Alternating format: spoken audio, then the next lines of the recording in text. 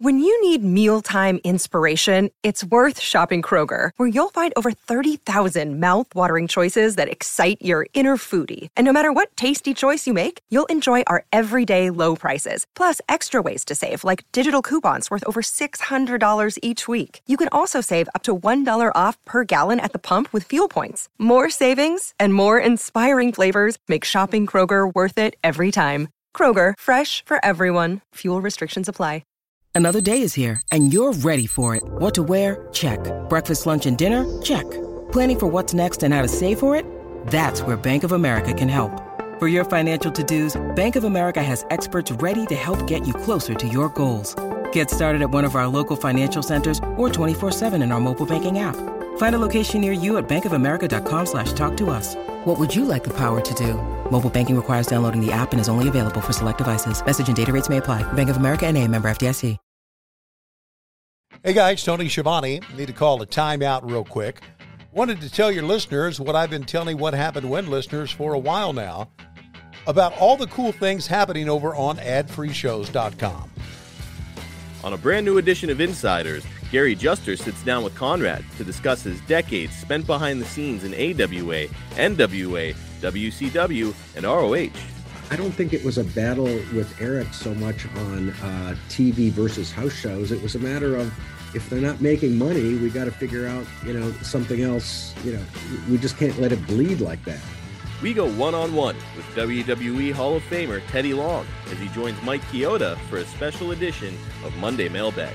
And so I'm tired, man. I'm really tired, but I don't want to let Mike drive because I already know, I already know how he drives. So anyway, I just couldn't take it no further. So I said, Mike, go ahead and, take us in. So I got in, let Mike start driving. I guess, man, I went right to sleep because I was tired. So I guess maybe 10 minutes into that ride, all of a sudden I wake up, we're like in a tailspin. Royal Rumble season is here, and we watch back the most memorable Rumble of all time, featuring the most iconic robe of all time, alongside the Nature Boy himself. There was only one Olivia Walker. She was classic. And but I just, out of nowhere, I just decided to pick that color in black. Here's the deal. I've never had a great physique, and that black makes you look leaner. So black on black, black boots. So I went to black a lot after about age of 41. That's very simple, honest answer. That's just a small taste of what we got waiting for you. With 4 levels to choose from, see for yourself why Ad-Free Shows is the best value in wrestling today. Sign up now at adfreeshows.com.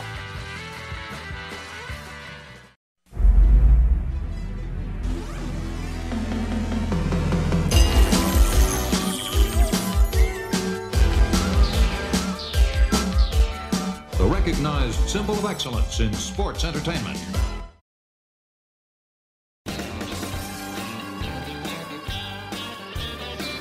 Hey, it's Conrad Thompson, and you're listening to My World. And of course, we couldn't do it without the Hall of Famer himself, your friend and mine, Double J, Jeff Jarrett. Jeff, how are you, man? Oh, Conrad Thompson. How we doing, pal? We're our football season is coming to an end, so you're going to have to, I don't know, take your best shots today. Looking forward to this topic. Dusty Rhodes, the Road Warriors, Raven. Shoot, we could go on and on. These were some fun times in TNA we're going to dip back into. So how's your world doing? We talk about my world every week. How is Connie's world doing today? My world is great. I'm excited for us to be talking about our topic. I love talking about old school TNA. If you haven't already, I encourage you to go check out our archives where we talk about when Jeff first created TNA. And there's a huge breakdown of how to put together a company and how it all happened. You won't hear that talk anywhere else, but you will hear on our YouTube channel. So I hope you'll check that out. It is a big part of what we're doing, and it's going to make a lot of sense today. It's going to be a perfect companion piece. If you haven't already, subscribe to that YouTube channel. It's My World on YouTube.com.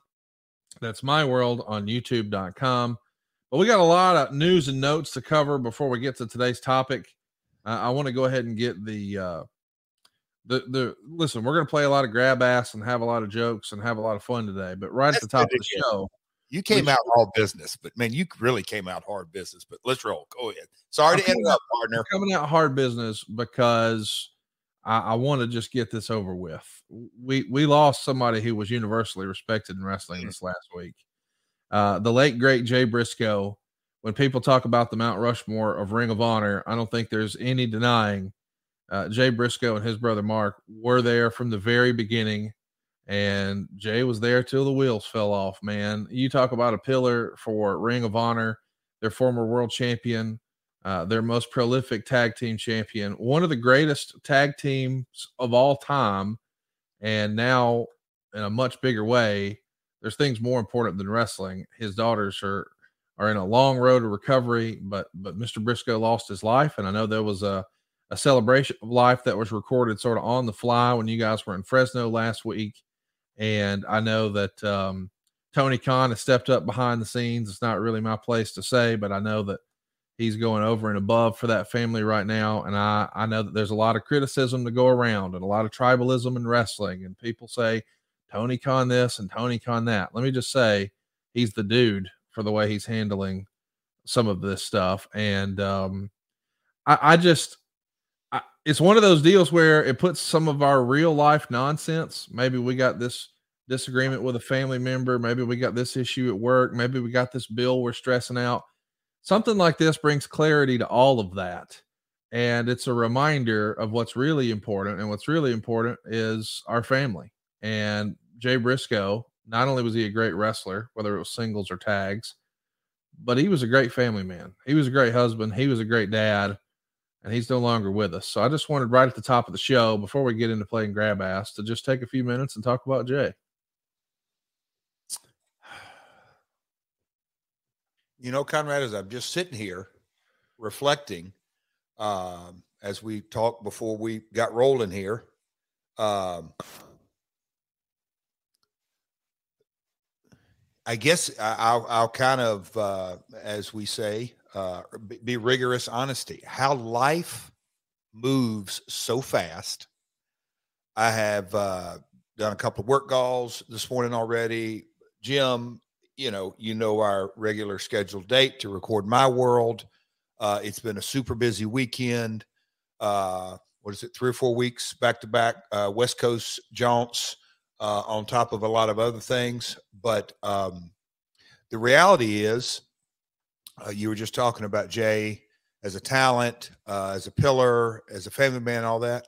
I'm just going to, as I just sit here and reflect how fragile life is. Yes. That is what comes to my mind, that,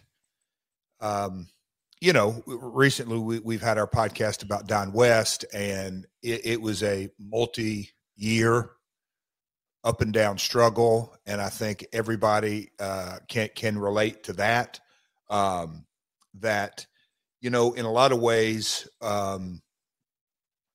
you don't want to think it, but we kind of had an understanding and hoping and praying for the best that Don wasn't headed, or wasn't, I guess the better way to say it is, the beginning of the end, headed in that direction. In Jay's case, all in about 60 seconds, the news of Jay was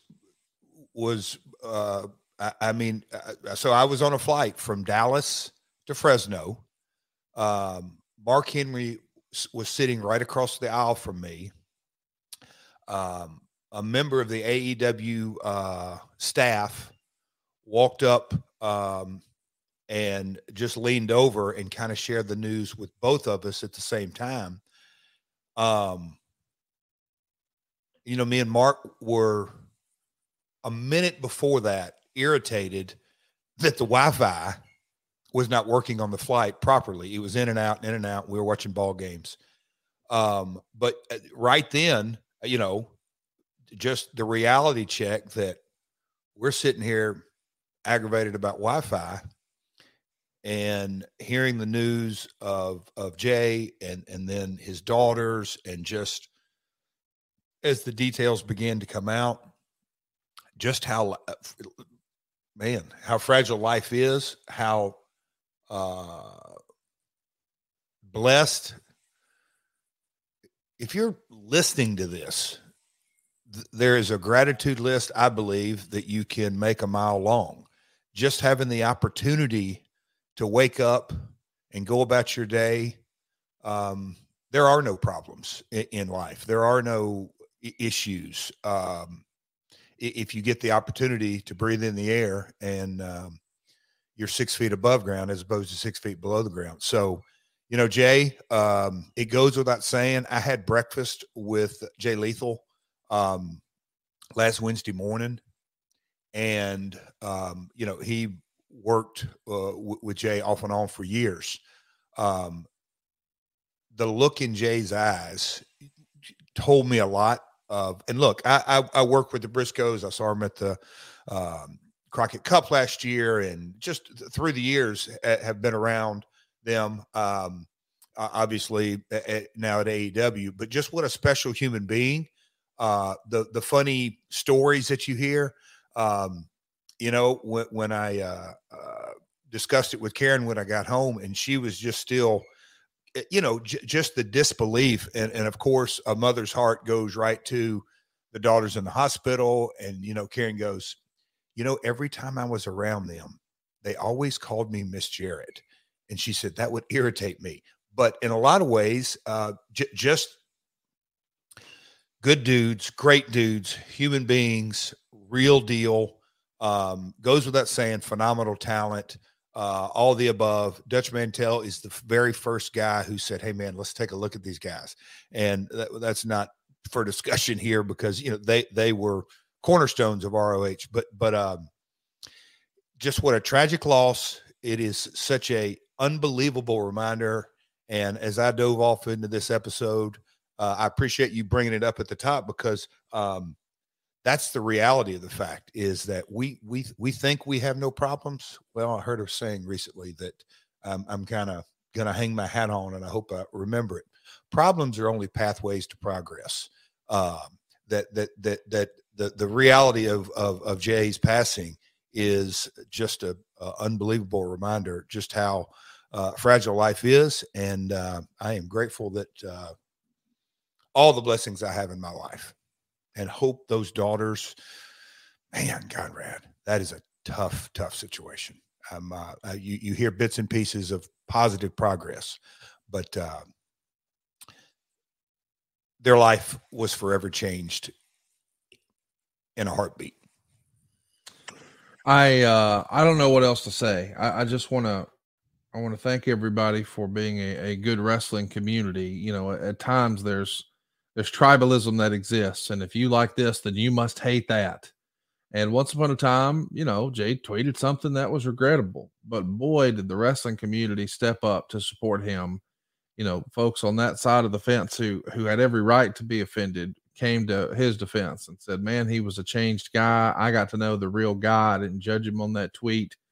And everybody came together. And I mean, everybody, including Michael Cole, giving Jay Briscoe a shout out on commentary on Friday's show. And you see WWE talent wearing the armbands and all the way over in Japan this past weekend. It's acknowledged. And he left a mark and he had an impact that I don't think even he probably understood at the time. But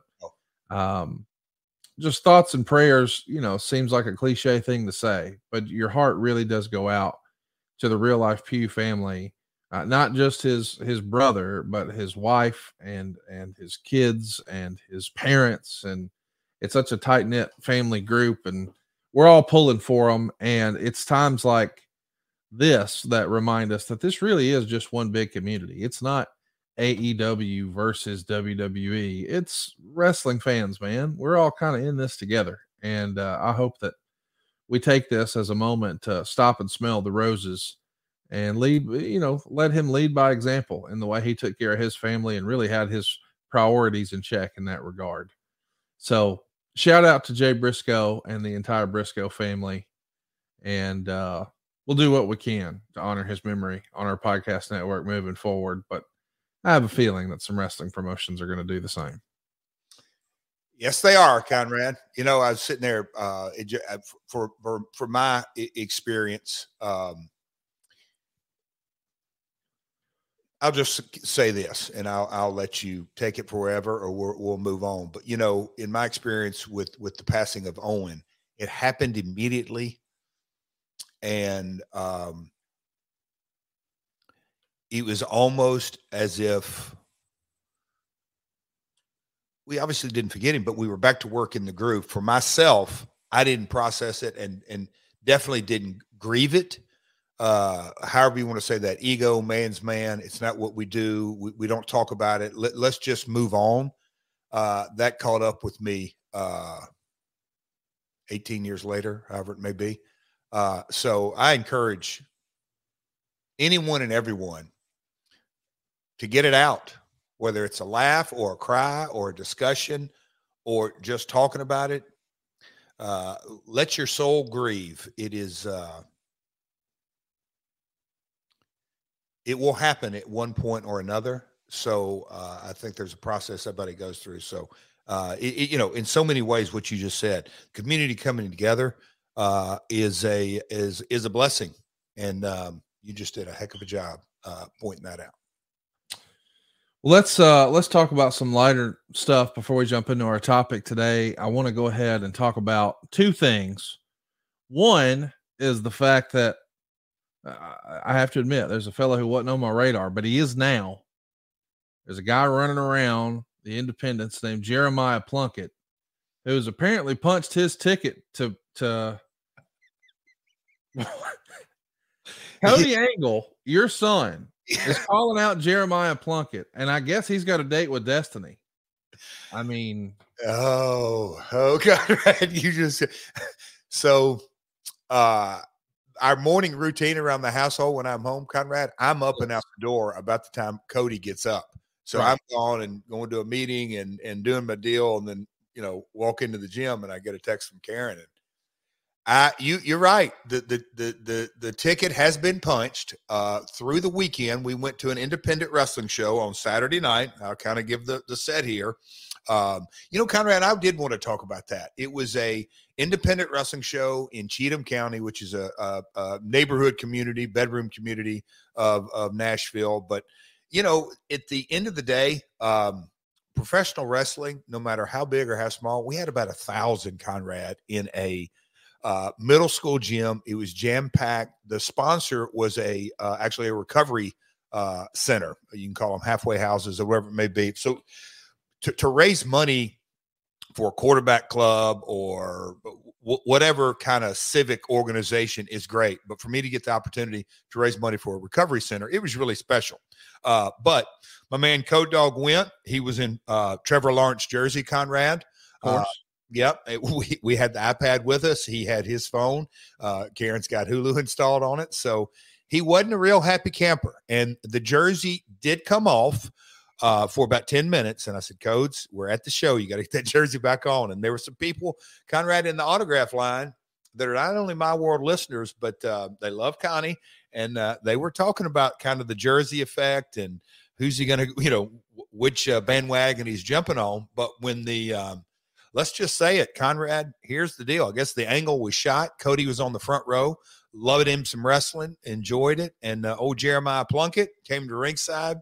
Cody went to shake his hand, Conrad. Oh, no. Oh, and guess what Jeremiah did? What? Short-armed him. Oh, that's not what you do. Not to Cody Angle. Yeah, short-armed him straight up, and the angle was shot. And, I mean, there was a text exchange on Sunday morning that Hermie Sadler got involved. And I think the direct quote was from Cody, "Shut up, old man. Your angle is over. You're retired. I've got bigger fish to fry." Wow. His name is Jeremiah Plunkett.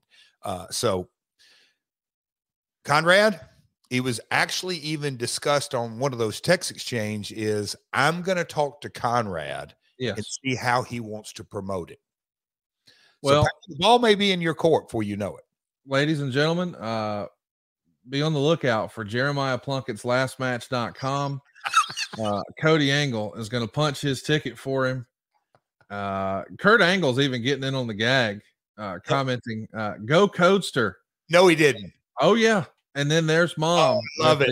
The nervous emojis. I mean, Mr. Plunkett, I just think you understand. Not only do you have all of my world on you now, but you got Jeff Jarrett, you got Kurt Angle, you got Karen Jarrett, and as if that's not enough, we're gonna let Cody Angle take care of our light work. So buckle up, Buttercup, brother. You're taking punched. And I'll say this, my back's been giving me some issues. So while I watched football yesterday, I was stretching it and all this. In between my stretching sets, I look over, Conrad, Coaster's giving me a set of 10 push-ups and another set of 10. He's in training. He is in training now. So Plunkett, hey, and I'll let you in on this. Is like little. Is this going down in Portland in May? Is that where this is happening? It's like I think it's going to be a lights out match because Cody's booking it himself. He's showing up. I don't know if the promoter, Pro Wrestling Entertainment, understands that the card's already signed, but Cody's going to be there. I'm not booked there. One half of the greatest tag team of all time, Ricky Morton's headlining that show, but Cody's getting on that show. And Cody actually told me that in the dressing room during the main event, Jeremiah was semi-main event. And so Cody walked back in the dressing room and him and Jeremiah had some words. So really? Yep. Wow. Here's how hot it got. Jeremiah kind of put his toe in some water that he probably shouldn't have. He accused Cody of being basically a bandwagon jumper and said that, he invoked the Steelers name and, oh, weren't you a Steelers fan for a few months? And now you're a Jags fan, and who are you going to be a fan of now? A lot of football animosity talk going on. So Plunkett doesn't really realize what he's got himself into. Well, Lord bless his heart. I can't wait to see what happens here. And, I mean, I'm being sincere because I'm going to be in Portland in May. I want to see this. And I'm just wondering, are we going to do like a barbed wire match or, I mean, I know the stakes are raised, but let me ask you this. Karen Jarrett will whip no barbed wire. Okay. Well, you know what? Here's the real issue for Mr. Plunkett. He needs to know. Watch the shoe. If Rick would have done that, life would have been a little easier. Yep. Watch the shoe. And don't skip a generation. Watch the shoe. Hey, over the weekend, we did watch a lot of football. And some of our picks went down the way we thought, and some not so much. I really wanted the Bills to win. I really wanted the Jags to win. It did not happen. And then, of course, I also would have liked to have seen the Cowboys. I thought it would have been poetic justice if the Bills beat the Cowboys. Well, it turns out the Cowboys ain't beating nobody. Nope. So this coming week, it's going to be the Eagles, at least in my opinion. I think the Eagles are going to get it done. Are you picking the Niners or are you going with the Eagles? No, the Eagles, I am still not convinced on Jalen. I'm still not convinced that I think they peaked too early. Just out of full transparency, your man, Derek Sabato, our one and only brilliant expert researcher who is clueless on picking football picks. But I told him we had a text exchange. I said, nope. I said, 49ers are going to roll. I think they got the momentum. I just think there's something about them. They find a way to win. And I think I just don't think the Eagles can do it. But you're picking the Eagles, huh? Makes it more fun for you and I. I'm going Eagles. You're going 49ers. And then I got the Bengals. Do you think the Bengals get the dub, or is Patrick Mahomes too hot to handle? Oh, Clipboard Charlie, also known as Joe Burrow.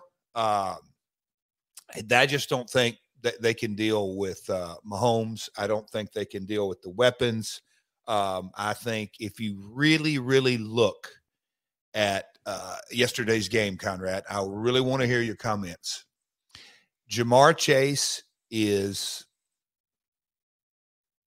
I don't want to say generational talent yet because that's a little early, but he is unbelievable athletically gifted. And he makes Burrow look so much better than he really is. Just all the weapons that are on the Bengals team. And then when you throw in a couple of bad calls, it's just that simple. Those pass interference calls that went Burrow's way. take 3 or 4 of those. 3 or 4 of those pass interference calls. Take Jamar not having unbelievable athletic ability. You got you a Bills win. It's just that simple. And I have said it, and I'm getting a little flack from. Well, let's just talk about it. I mean, I think you should go ahead and acknowledge in a loud and clear voice. Just look right in the camera and say, "Mr. Parks, I'm sorry." Oh, stop. Now, I'm not going to apologize on this program because I still take umbrage with the comparison that Burrow is the next Joe Montana. I've said from day one, let's let him get a few wins under his belt before we do that. And I wasn't talking regular season wins or playoff wins. I mean Super Bowl wins.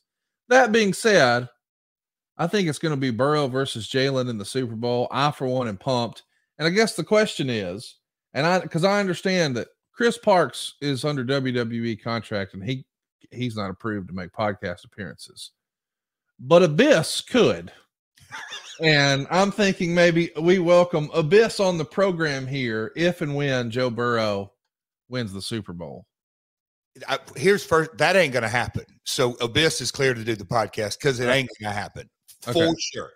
What is crazy is that I actually believe that Joe Park, Chris Park, Abyss, whatever you want to call that imbecile who thinks he's the worst fantasy football player in the history of our league. And now here's what's crazy. You think Cody Angle's a bandwagon jumper. Abyss is tried and true. He's a Steelers guy. And what's he pulling for the Bengals for? That's my whole point. He's a sham. It's silly. So when I've continued to listen to his nonsense, and look, it gets so irritating because I actually think he now believes his own lies. And I said it the other day, and I've said it online. I've said it a couple of times. Joe Burrow is a couple of pass interference calls, a couple of, Jamar Chase goes down, a couple of his weapons goes down. Joe Burrow will be holding a clipboard inside of 24 months. He will be a journeyman backup QB who had a nice little run. And, Burrow, they got to the Super Bowl. What happened? They lost. They got to the AFC Finals. What happened? They lost. Oh, okay. Next. Conrad, you don't believe for a second. See, all kidding aside, you don't believe for a second that Burrow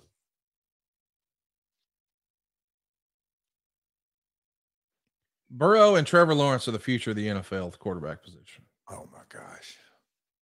Parks was right. Kinda. Kinda. I mean, listen, the Joe Montana thing's a stretch. It's delusional. It is delusional. It's like I used to have given your line too. I used to have a friend who thought he was a horseman. Like people can just create their own fantasies. I got proof. The Nature Boy got it on proof. I got the shirt right out there. Las Cuatro Caballeros in Mexico. It was deafening chants. Last week, the disrespect that you put on the name of a Hollywood A-lister will not go unchecked.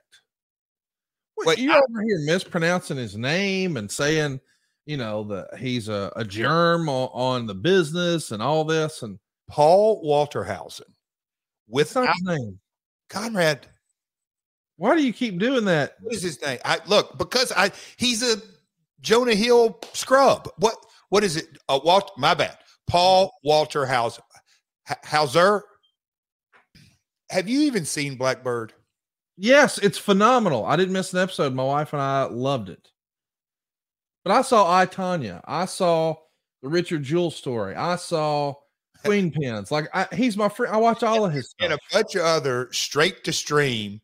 Instead of straight to DVD, Walterhausen is straight to stream immediately. Lost in Never Never Land. And he won an award. And another. You know what? I might be flipping on this. It might be, now that I'm thinking about it, we might need a 6-man tag. It's going to be me, Abyss, Paul Walterhausen, and Jeremiah Plunkett. Walterhausen, you got it. We're going to take care of y'all. You got it. Paul Walterhausen, you got it. Afford Anything talks about how to avoid common pitfalls, how to refine your mental models, and how to think about how to think. Paula, while certainly you can mess up on $1 million a year, it is far less likely than it is on $30,000 a year. Right. I would meet wonderful people that were struggling with a budget that was super tight. It was 100%. You need to make more money. Make smarter choices and build a better life. Afford anything, wherever you listen.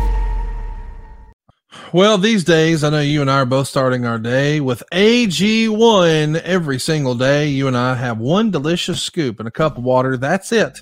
And we know we're absorbing 75 high-quality vitamins, minerals, whole food source superfoods, probiotics, and adaptogens. Just everything you need to start your day right.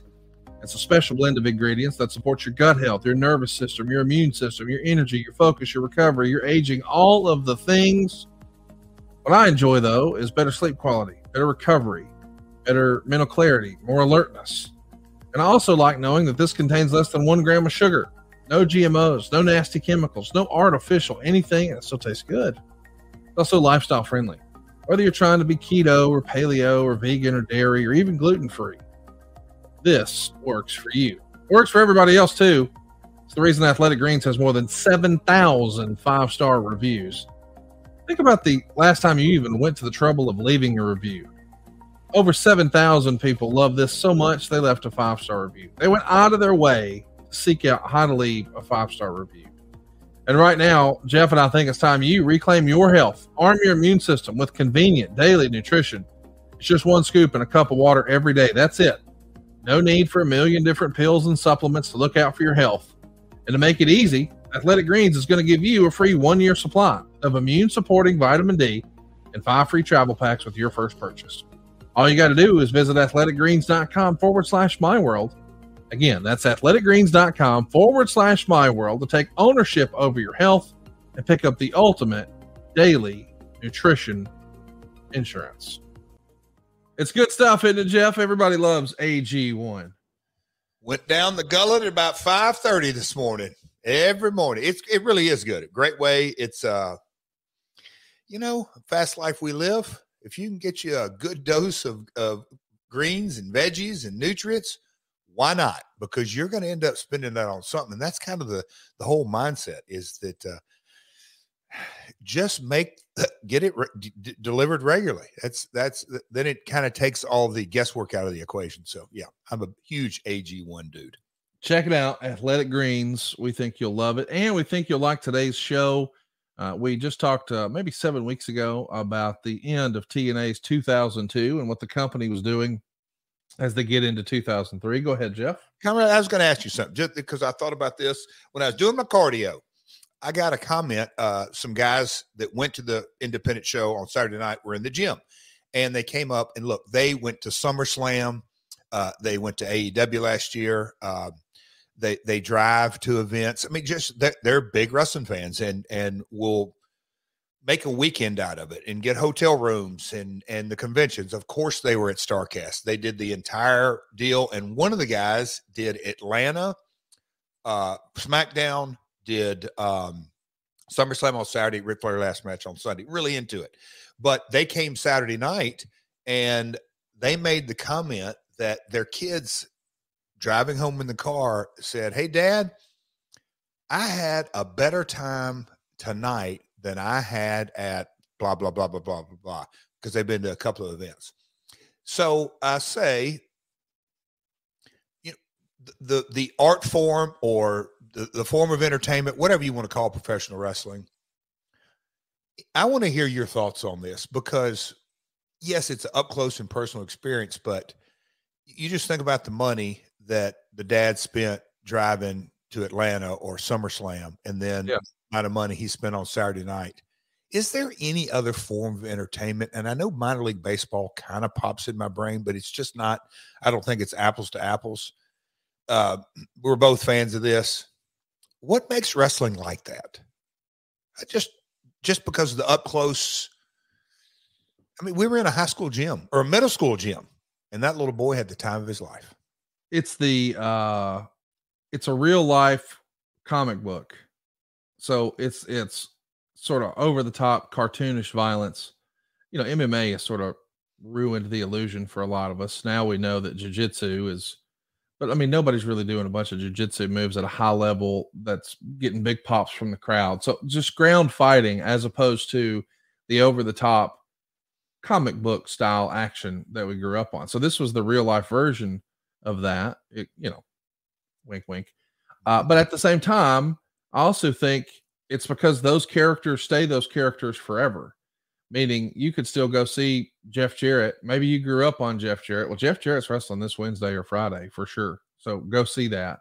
But if you grew up on Joe Montana, we can't really go see that. Like the traditional sports world, you have a shelf life that is much different. And I think that's when it becomes more about the team and the brand and the logos and all that and the organization.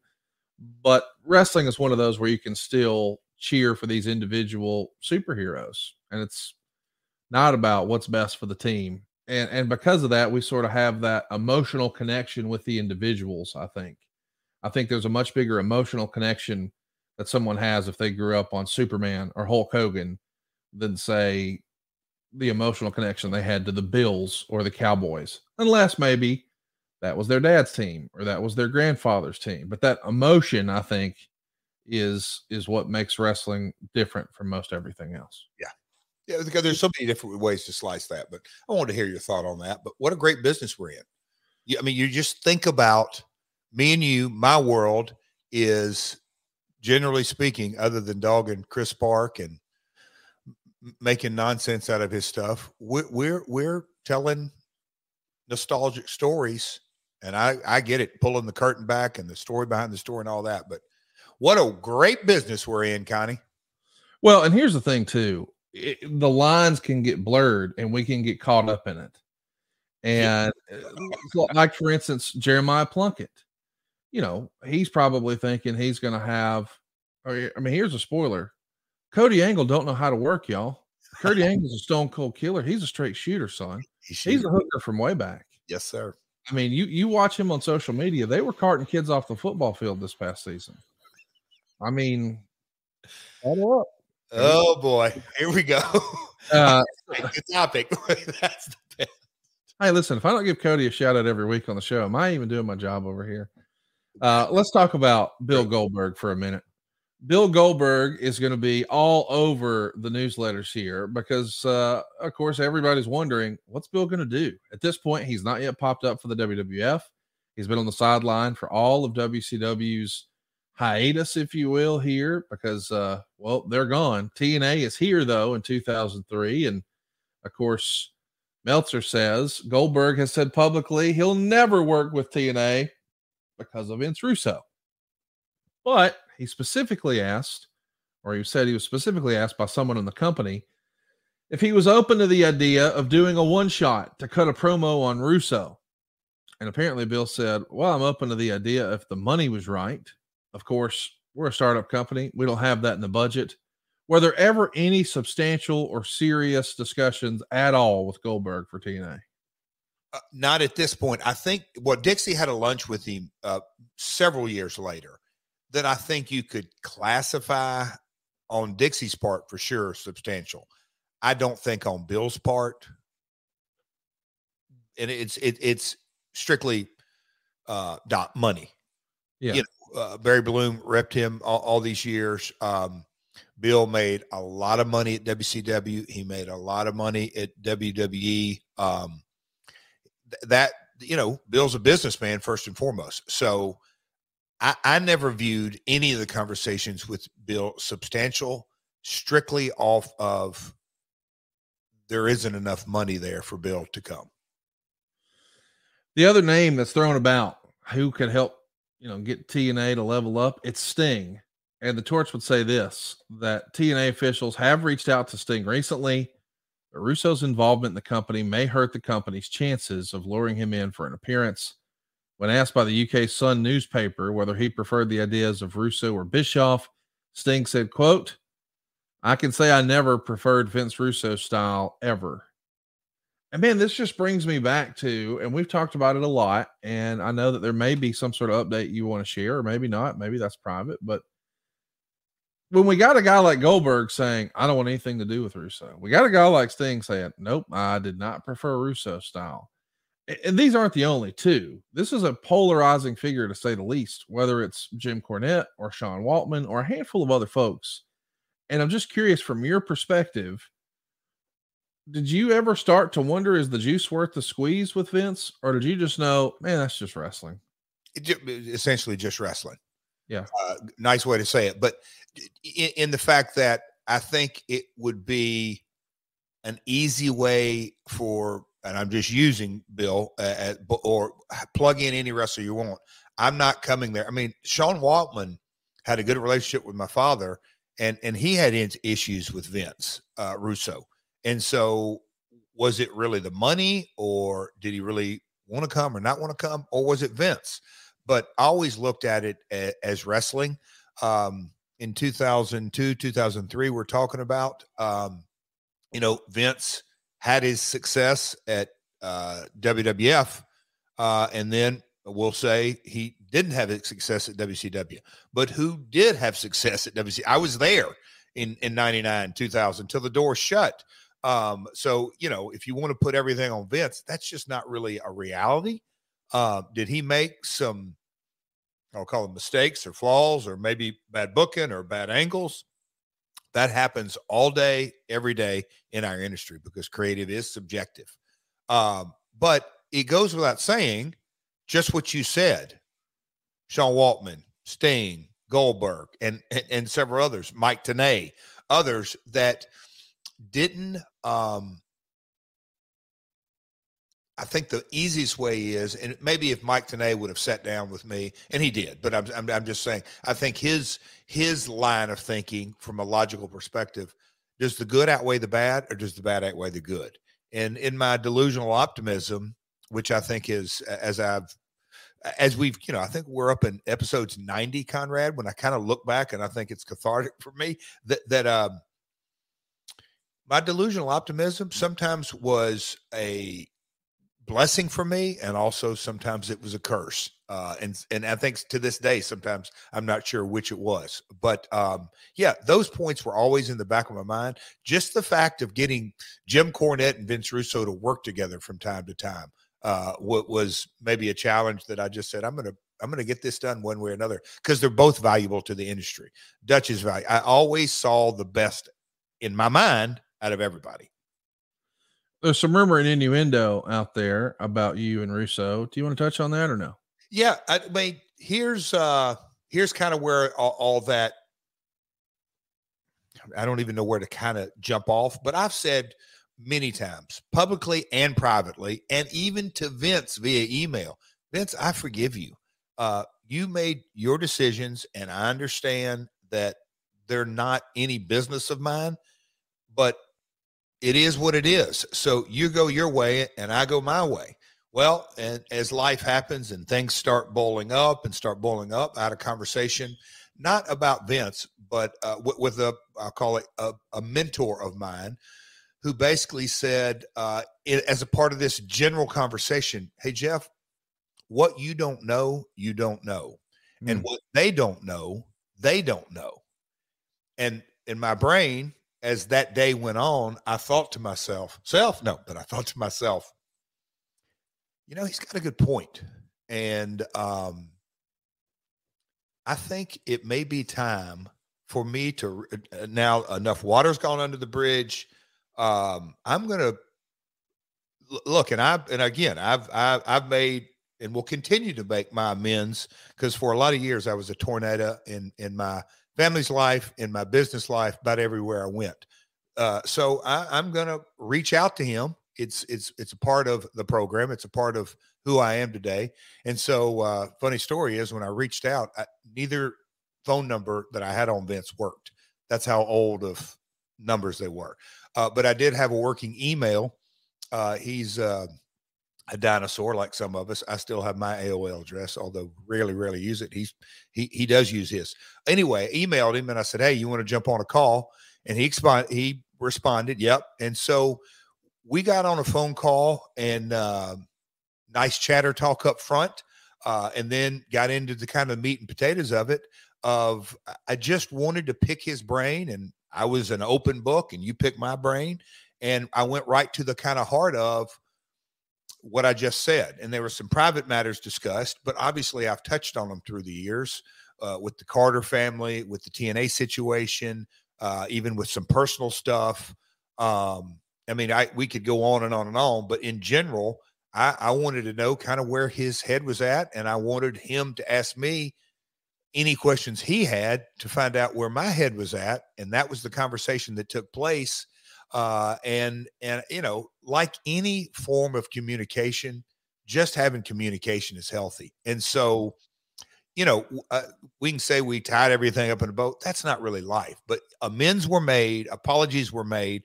But I think for me, the growth of it is that I did learn a few things that came out of his mouth, that what he didn't know, he didn't know. And I was shocked at a few things that he truly didn't know. But hey, that's life. And when you assume things, the word assumptions, I'm getting really deep here, but when you assume things about others, then the assumptions turn into expectations, and then expectations, on the most simplistic terms, when they aren't met, then you can get angry, and then that anger gets old, which turns into resentment. And then that resentment, regardless of what's going on in the world, if you've got resentment in you, that's poison. That is absolute so regardless of what he did or didn't believe of what I said, or regardless of what I did believe what he said, I think the point of it is talk it out, have communication, open lines of communications. On some points we can agree to disagree, and on other points the light bulb went off and I'm like, well, I got a choice to believe him or not. If he didn't really know A, B, and C, well, then D is exactly kind of the result of it all. And so it was cleansing. It was cathartic. There you go. It is. You know, and it's probably a conversation need to be had. What did I want to have it last year, last month, 2 years, 3 years? No, I didn't. But I did, and now I'm glad that I did. Life is too short. I'm just kind of jumping back into the Jay Briscoe, or even in the Donnie West, or any of that. Just kind of the nonsense, Conrad. But that's why I don't want to table this. That the conversation I had with Vince Russo and found out, I'll call them facts because now they are the facts. They were very important to me. The personal stuff with my family and that kind of stuff that we discussed is very important for me. It's who I am. It's who my family is, the truth, the realities of all the situations.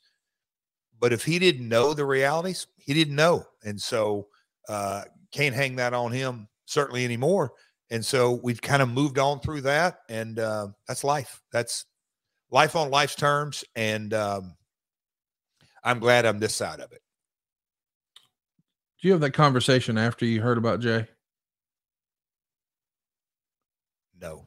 And that conversation, good. Wow. No. Found out Jay on the flight last Wednesday. That conversation was last Monday. Oh, after we taped. It was. Yeah. It was. I'd like to think that I've become a friend of yours and gotten to know you pretty well. And my read on this was always that your feelings were hurt. And I know that you may not necessarily agree with that classification, but I've come to know you to be a pretty emotional person.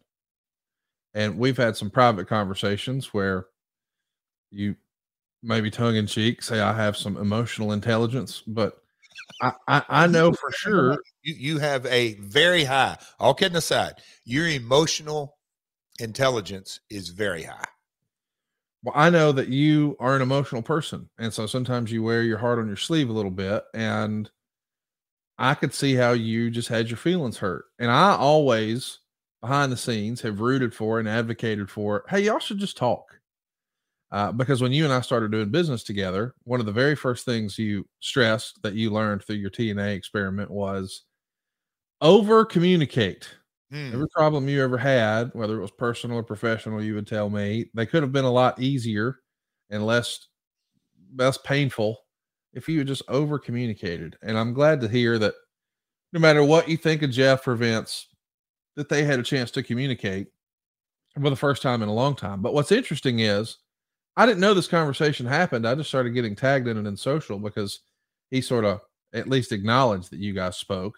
I don't think he shared any details, but I wasn't sure if that was okay or not. So I just threw it out there and just, see what happened here. But I do hope that the lesson, that the takeaway, and I realize, well, this sounds a little soapboxy and I don't mean for it to, but in light of what we just learned about Jay Briscoe and how short life and fragile life can be, man, it sure does make it a lot easier if you just clear your conscience and get some of that clutter out of your brain and just make the effort. Yeah. And I always ask myself, if I do this, what's the worst thing that could happen? Yes. And if that happened, could I live with it? And you put yourself out there to Vince, and I think you're probably in a better headspace for it. No? Yeah, that's it. I am so glad at the end of the day. And look, everything happened exactly the way it was supposed to happen. Yes. Regardless if I should have called a year ago or 2 years ago, or he should have called a year ago or 2 years ago, or the open lines of communication, whatever it may be. But it happened right when it was supposed to. Yes, Conrad. And look, this gets way deep into it, but I think a lot of people will be able to relate to this. I was in my early upbringing. It behooved me. It benefited me, maybe even protected me to keep my mouth shut. And just the simple fact you grow up in a divorced family and your parents, I never saw them have a civil conversation in my entire life. My mom passed away a couple of years ago. But when you grow up in that kind of environment, this is no self-pity, no. But it goes to the point is, I think, the protection component of, I'm just going to stuff this. I'm not going to talk about it. In a lot of ways, kind of the learned behavior that I'm just going to keep my mouth shut and not talk it out. And that's what you just said. That's the absolute worst thing you can do. Yeah, you bottle it up and carry it around with you. Yeah, well, you just said, what's the absolutely worst thing that can happen to you after having a conversation?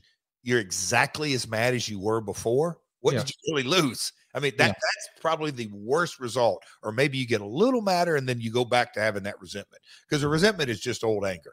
And so, yes, I told you, pal, your emotional intelligence. But look, although I may be a full horseman and led the NWO, a bunch of other things, but no, I'll kid aside. There are certain things about dealing with life situations, and you may be really, really good in business or really, really good in creative or athletically, but just relationship based. Conrad, I failed.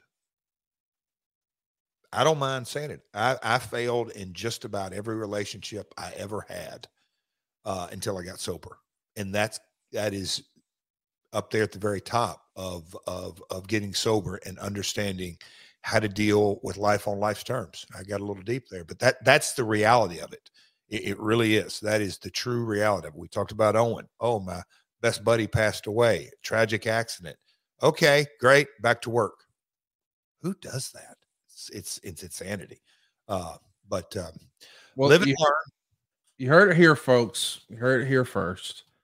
Jeff Jarrett no longer has a hard-on for Vince Russo, but he does have the most rigid penis you've ever seen, thanks to Blue Chew.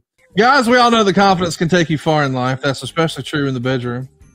But it's time to step up to the plate. That's where Blue Chew comes in. Blue Chew is a unique online service that delivers the same active ingredients as Viagra and Cialis, but in chewable form and at a fraction of the cost. Think of it as like a hot tag for your wiener. You can be the tag team champion of the bedroom, you and Blue Chew. How about that? Take them anytime, day or night. You can plan ahead or be ready whenever an opportunity arises. The process is simple. Sign up at BlueChew.com, consult with one of their licensed medical providers, and once you're approved, you'll receive your prescription within days. And here's the best part. It's all done online. No visits to the doctor's office, no awkward conversations, no waiting in line at the pharmacy. And Blue Chew's tablets are made in the USA. They're prepared and shipped directly to your door, all in a discreet package. So if you could benefit from extra confidence when it's time to perform, chew it and do it. Have better sex, y'all. We got a special deal for our listeners. Try Blue Chew free when you use our promo code MyWorld at checkout. Just pay $5 shipping. That's BlueChew.com. The promo code is MyWorld to receive your first month free. Visit BlueChew.com for more details and important safety information. And we want to thank Blue Chew for sponsoring the podcast. I want to give a shout out to everybody riding shotgun with us today over from adfreeshows.com. We do these shows early and ad-free over at adfreeshows.com, but does it get any earlier than live? We've got a live studio audience. Want to shout them out. Michael Gallagher is here. David is here, and we're going to keep doing that self spot no matter what you think, David. Mark Cyrus is with us. Coach Rosie, shout out to Coach Rosie, always riding shotgun with us. John Hickson's here. Eddie Prather. Really appreciate you guys turning up and turning out for us on a Monday morning, and excited to continue our conversation here about Raven. We've got a lot of news and notes here that we want to touch on. Some nice little pieces of information too. How about from the Torch? They report that you guys did a charity auction on December 15th. Sean Waltman actually put up his old WWF light heavyweight title belt, and it went for $2,400. $2,500 is what someone paid to have a dinner date with Scott Hall, and $2,800 was the highest bid for this charity auction. And it gave some lucky listener a chance to sit in and do commentary with Mike Tenay and Don West during a pay-per-view. Whose idea was this to do these charity experiences? That's a good idea. When I read in the research, I remember all this, but it had to have come from Dixie and her PR firm. What a great idea. What a great concept. But I chuckled. And I'm thinking, did that really happen? We auctioned off a WWE belt. Did you read that right, Conrad? Yeah, the light heavyweight title. I remember it. I've actually talked to Waltman about it, and he told me it was a charity auction. I didn't know it was for TNA, but I also didn't know there was a guy from Georgia named Andrew Stevens who paid $500 to jump in a cage and dance around like one of the TNA ladies. Listen, it's all for charity, so I love it. But my goodness, Vince Russo couldn't have booked this, and Don West couldn't have asked for more fun things to sell. Hey, do you want to get your tail in here and shake it and wiggle it around? Throw me 500 bones and you're in. And we're auctioning off the WWE belt on the TNA fundraiser. Yes. All righty. RASSLIN. That's wrestling. You talk about the Wild Wild West days. Wow. Some other news and notes from the Observer are that Ring of Honor has a couple of wrestlers that are going to be brought in to do tryout matches. Xavier, one of the first, maybe the first Ring of Honor world champion, along with two cats who used to be friends, Colt Cabana and CM Punk. Who's scouting the non-WWE independents, the Ring of Honors of the world? Is that Mike Tenay? Someone else? I would say everybody. And but just because it was, it was a small group of us on Wednesdays, but Jeremy Borash, Scott D'Amore, Mike Tenay, and look, I know I'm going to leave folks out, but it was kind of, AJ Styles going out and work shows, Chris Daniels going out and work shows. It just kind of happened. Hey, you ought to take a look at this guy. Hey, you ought to take a look at that guy, because the whole general, as you'll see as we get into this episode, the different names that we popped up, we're going to get into Henning Talk and Piper Talk and Road Warrior Talk and Dusty. In essence, we continue to kind of create this library, and I'm not saying we were creating a library just to create a library. We were creating this sizzle reel of we are the alternative, and it's funny that how Ring of Honor and TNA started so close together, and Ring of Honor had their code of honor, if you will, and that was, for lack of a better word, their branding. But I wanted to just create that alternative of brand of professional wrestling, and so a Colt Cabana, a CM Punk, SATs, you name it. We just continue to have turnover of talent, and we had our core, our AJ, our James Storm, our Chris Harris. We kept that core, but we continue to turn over talent and just see who we could and couldn't develop. Let's talk a little bit about the nature of the business here. You're the NWA champion, and you're still, of course, owner and performer for TNA. but you're still making outside shots because, as a reminder, you're doing your shows through the week here. So on the weekend, you're available. So you're doing shots in Puerto Rico and in Japan for 0-1 Wrestling. You're over in Europe for World Wrestling All-Stars.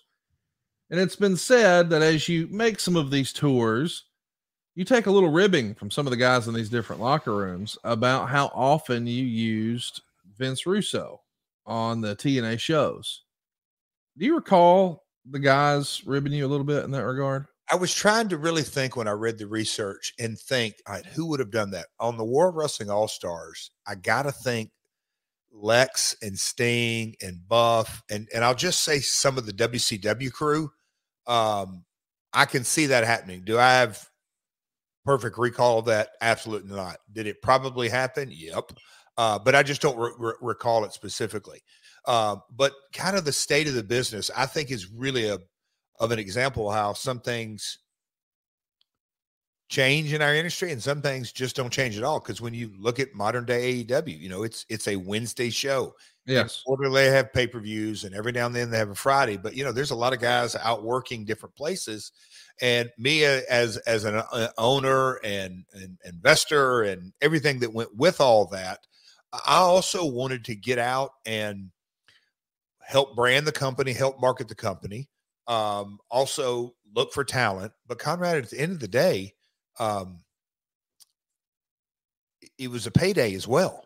I'm at this stage, I'm 35, 36, 37 years of age. So I knew that I could be box office for other organizations. And when I fondly remember the Puerto Rico days, business was red hot there. And Dutch knew what he's doing, and he would build me up with promos, and I would go down and work into his storylines and great payoffs, and just kind of keep, we'll call it the Jeff Jarrett brand, going. I want to ask about the international opportunity. We just listed you're wrestling in Europe, you're wrestling in Japan, you're wrestling in Puerto Rico. But in the middle of all this, TNA signs a deal with Star World, which airs in Hong Kong, India, Indonesia, Malaysia, the Middle East, the Philippines, Singapore, South Korea, Taiwan, Thailand. And they're going to start airing your shows on January 17th. And they're going to air on a 7-month delay because they're going to start airing the shows in sequence. They're going to start from the very first show. And I realize and recognize that the folks who are listening to this show, by and large, get obsessed talking about television ratings. But when we talk about television ratings, we only talk about the domestic television ratings. It's as if we have blinders on and the rest of the world doesn't exist, and it's just coast to coast here in America. And we judge whether something is successful or not successful based on how many people watch it just in this one country, not considering, hey, the world's a big old place, y'all. And to have an opportunity to sign a deal with a Star World like this is an opportunity to really level up from not just a domestic standpoint, because certainly you're going to keep trying to grow in that regard, but the rest of the world. This is quote unquote found money here for you guys, is it not? Yes. And this is Conrad, one of the fun parts for me doing the podcast. Star World, Matthew Odie was our international agent. This is before RDA, Richard Dennis, and before we, really grew out. But Matthew, who ironically was Middle Tennessee based, but he was an international sales agent. But so the whole set point of this is from day one, as a part of my business plan, I had international sales in there. And I think back, how did I kind of move into that? Conrad, in 94, WWE house show business was down. Right. And I believe, and Kevin Nash and Scott Hall, but I just remember we traveled so much, me and Kev, but we did, I think, 7 tours out of 12 months overseas. And I could remember bus rides and hotel rooms and just kind of thinking things through, even back then, that, man, this German tour of 4 days, and packed houses, just how much money, as a promoter, I was thinking how much money's to be made outside of the U.S. And, coming from Tennessee and the weekly episodic towns and all that, and then to jump to WWF and start seeing this international money, I just, and I'm more bullish today than I've ever been, because the wrestling form of entertainment has been import export. It's been an export of U.S. for years and years and years now. But we got our first Star Asia deal. I knew that this can really be big. We can develop a revenue stream, and you start thinking about, all right, if we can make X amount of buys over here, and get that up here, wherever that may. But if you start making money, just the revenue streams that are available in our industry. But it was a big deal. And, it said in there, go back, going to be 7 months old. Well, that's true on face value. But for me, kind of the sweet spot of Matthew Odie is, hey, we don't want to pick up and start airing episode, whatever it is, 50. Let's go back from the beginning. And so what if we're 6 months, this is 2002, 2003. What happens if who cares if we're 6 months behind? These networks want content, and content that'll get ratings. So the people watching it in Hong Kong or Asia or wherever it may be, they don't care. They want to watch this weekly episodic content.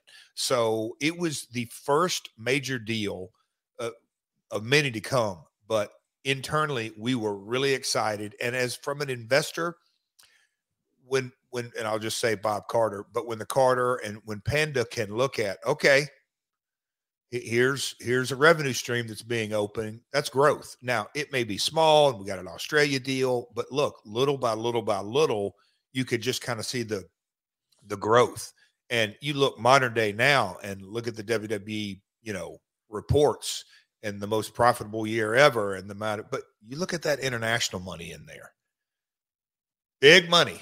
Really big money. I'm glad you said that, because I feel like, we get a lot of talking heads in wrestling, and hey, I'm one of them, but we get a lot of them who will come out and say, oh, well, wrestling's never been, fewer people have never watched the program, blah, blah, blah. Wrestling's dying. WWE's losing their, that might be true domestically, but if that's true, how do they have more top line revenue than ever before? How do they have more profit than ever before? So you can take a look at any one metric and say, well, this is what's happening, but you really need to see the whole big picture before you make a diagnosis like that. And in my opinion, for a relative startup 20 some years ago to all of a sudden go from, we're doing weekly episodic pay-per-views out of a building that probably should have been torn down every Wednesday here. And now folks in Hong Kong and India and Indonesia and Malaysia and the Philippines and on and on and on, they're all going to see this program. That can't be viewed as anything other than high fives all around. Huge high fives. And, in modern day, not to dive into, but I'll just respond on that. When people, if you want to look at, we'll just say a Monday or a Wednesday rating of a segment, and it's a couple of million or a million, whatever it is, then you take that same clip and go to the YouTube channel and look at that clip. And yes, you got to break out, the international markets, which you can, and you kind of look at, okay, so this segment was aired on Monday or Wednesday, and now it's aired on YouTube. How many times have people seen it on YouTube? Then you can go over to Instagram. Okay, here's some viewings, here's some reels, here's this, here's that. And look, I love social media because it is the great debate and can go on and on and on. But I mean, going back to Saturday night, 1,000 people watch wrestling Saturday night in one county in Middle Tennessee. It just, the business, is it perfect? No. Is it thriving? Oh my gosh. It is. There were 2 shows in Huntsville this past Saturday night. No way. Independent, Rocket City Wrestling, and Game Changer Wrestling. They both ran. They both had good crowds, for Huntsville. But I mean, so, okay. And WWE was just there. Oh my God, that's going to kill the town. WWE came to town. You just shut down everything else. By the way, WWE had more people to a house show here than ever before. Well, I say ever before. I mean, in the last 20 years. They had a good good house. I heard. Yes, I heard through the grapevine. A friend of ours told me that it was the best they've had, and as long as they can remember. Yeah. Huntsville for a long time has been a C town. I mean, we got a Raw way back when, but it's been a C town. But we've been getting house shows, and I didn't get to go to this last house show. We had Morgan in town, and that's a rarity since she's off at school now. But my buddy Cassio went, and he goes, "Dude, there was definitely more people than we were there last." And he's local, so he knows the local promoters. And he asked, and yeah, ta-da, more folks than have been to a WWE show here in a long, long time. Well, and here's kind of going into that. Years ago, whatever, we'll say in this era that we're talking TNA, if you wanted to see a wrestling show, you went down to the Von Braun Civic Center and watched it. You couldn't go over on YouTube and Instagram and, have your plethora of watching 15 different promote, you know what I'm saying? So now it's everywhere. I mean, right. It's 24/7. It's everywhere. And when you start dropping in the celebrities that are a part of it, then it just kind of extrapolates out even further. But back on topic, Star Asia, Conrad, was more than high fives all around, because in the sales world, and you know this better than I do, we've got a sale over here in India. Immediately that puts us start thinking, how long's this contract? When contract's up, let's go find an alternative and hopefully get in a bidding war. Well, we're in Asia, so let's go to the UK. Let's go to these different territories and regions and just keep that ball rolling. That's part of the growth, and a lot of fun to be a part of that. Christopher Daniels is going to be in the news here. He's offered a tryout for WWE Developmental, and it's noted that Daniels is not under contract with TNA because of his overseas commitments. I think he was doing Curryman at the time. He's obviously going to be a staple, but I know that your attitude towards guys trying to make a name for themselves with WWE has maybe gone back and forth over the years.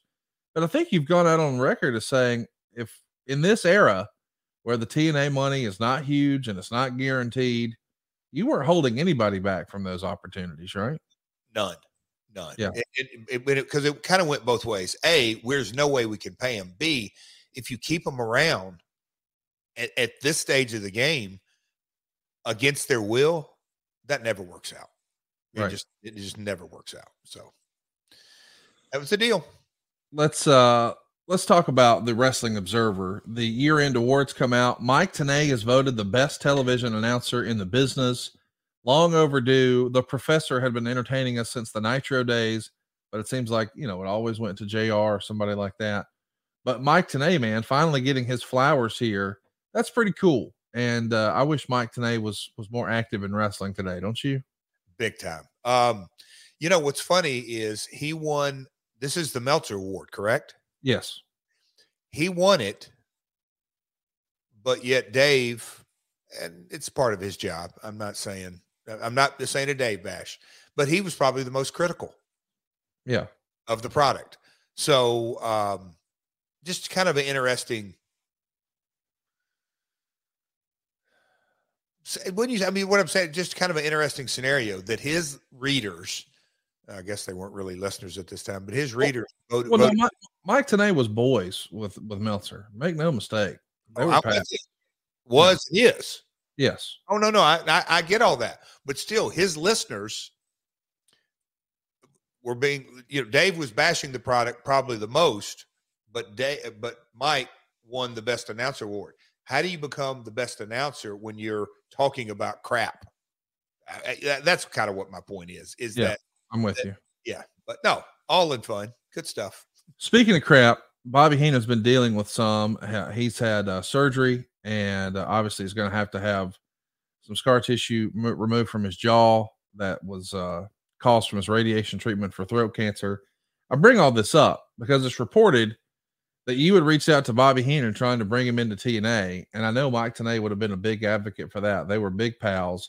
How close did we get to seeing Bobby Heenan become a regular part of TNA programming? It was never really close. He had health issues, first and foremost, but also, Bobby just, it goes without saying, a legendary performer.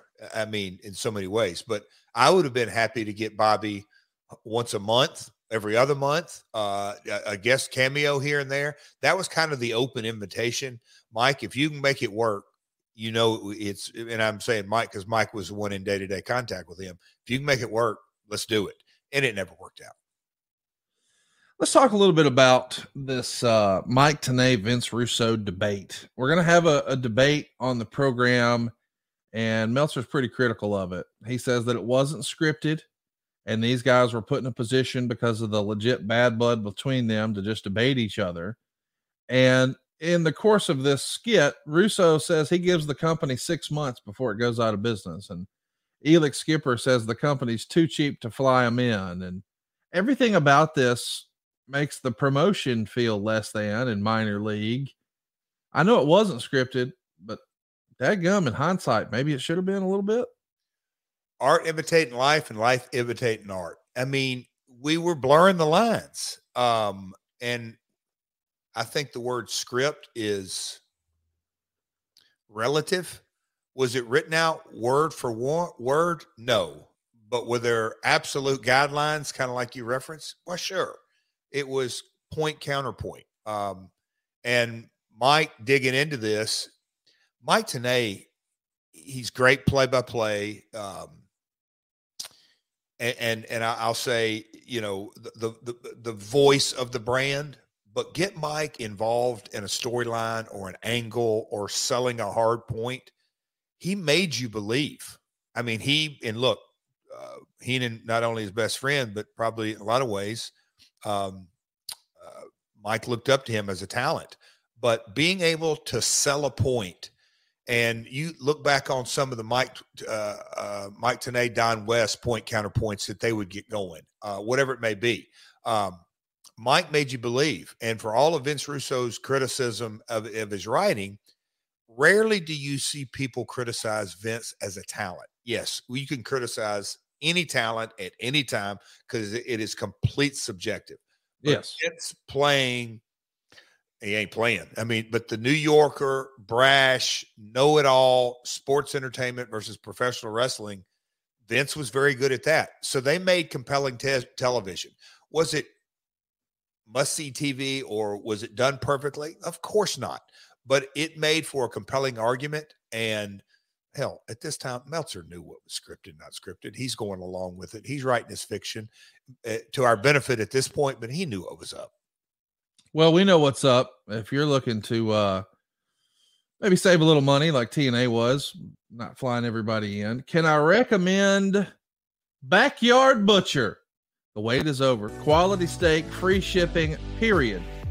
The Backyard Butcher's restaurant quality steak boxes are now available online. Let me explain.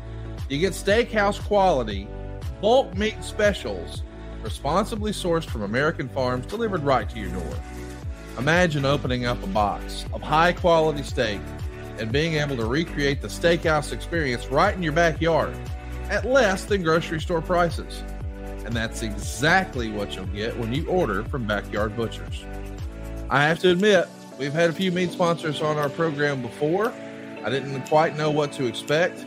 But when I heard it was restaurant quality at less than grocery store prices, I thought to myself, how can they do that? But I'll be damned if they did. Perhaps you had a family gathering recently, and you would have liked to have had everybody chomping down on some steak, but maybe it was out of the budget. Well, man, I cooked some of the best steaks we've ever had off the grill here, and it was so affordable. Seriously, not only does it taste great, not only is it restaurant quality, but cheaper than grocery store prices. You're going to beat all this inflation pricing at the grocery store. You see people talking about meat and eggs and how everything's getting up there. Come on. This is the life hack you've been looking for. Cut out the middleman grocery stores and get responsibly sourced 100% American beef, pork, and chicken, all from the heartland of America. Backyard Butchers even have this awesome box. It's an eco-friendly insulated box.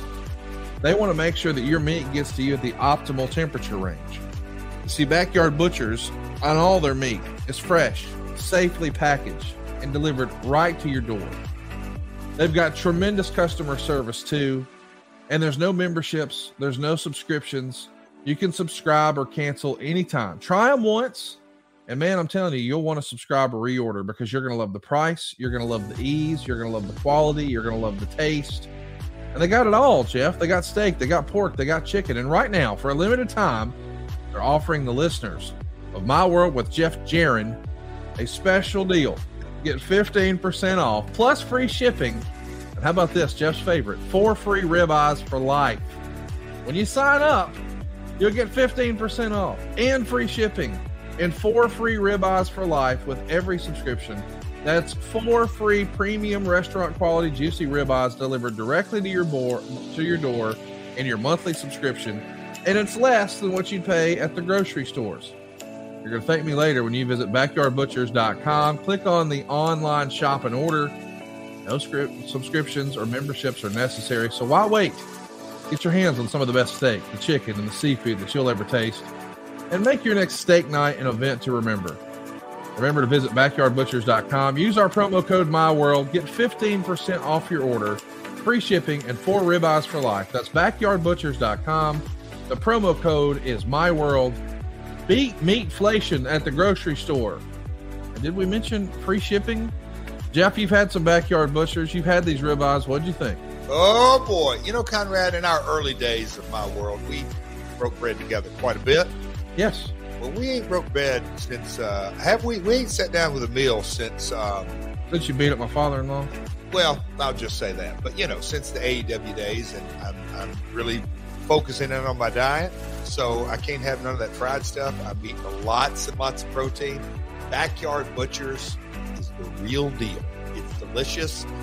And if you're a hearty eater like me, you may want to get 8 ribeyes because I put them down 2 at a time. They're delicious. They are really, really good. Good lean meat. Throw it on the grill, pop it up, get me some taters, and off to the races. Backyardbutchers.com, promo code MyWorld. Let's get back to the show here. Dusty Rhodes, the Road Warriors, and Mike Sanders all appear unannounced and unadvertised on a TNA show here. Meltzer would write, using Sanders as a surprise doesn't matter since he's not a ticket seller. I'm not sure Warriors are after one appearance either, and they already had that one, but not advertising them 2 shows in a row seems preposterous. Rhodes not being advertised when a nostalgia act like him will only mean something once is so sad. But they've convinced themselves they'll draw by bringing in surprises for as many people will tune in weekly because they're afraid of what they might miss. So 2 schools of thought here. I know for sure that Eric Bischoff in the Nitro days believed in Sarsa, and one of those S's was surprise. And he thinks that was a big way, and I would agree with him. I think a criticism that's out now, and I know we don't talk about current stuff, but AEW posts up, hey, here's what you can expect tomorrow night on Dynamite. So you kind of know exactly what it is. Well, way back when I was watching Nitro, maybe I knew that there was one thing advertised or promised from the previous week, but I kind of didn't know what was going to happen, and I had to watch to see. But this is a different animal here. We're on pay-per-view, and it does feel like if you've got a Dusty Rhodes and a Road Warriors, you would want to let people know about that up front so you can offset whatever that cost is. I'm sure you thought through it. Talk me through your thinking at the time in not announcing it.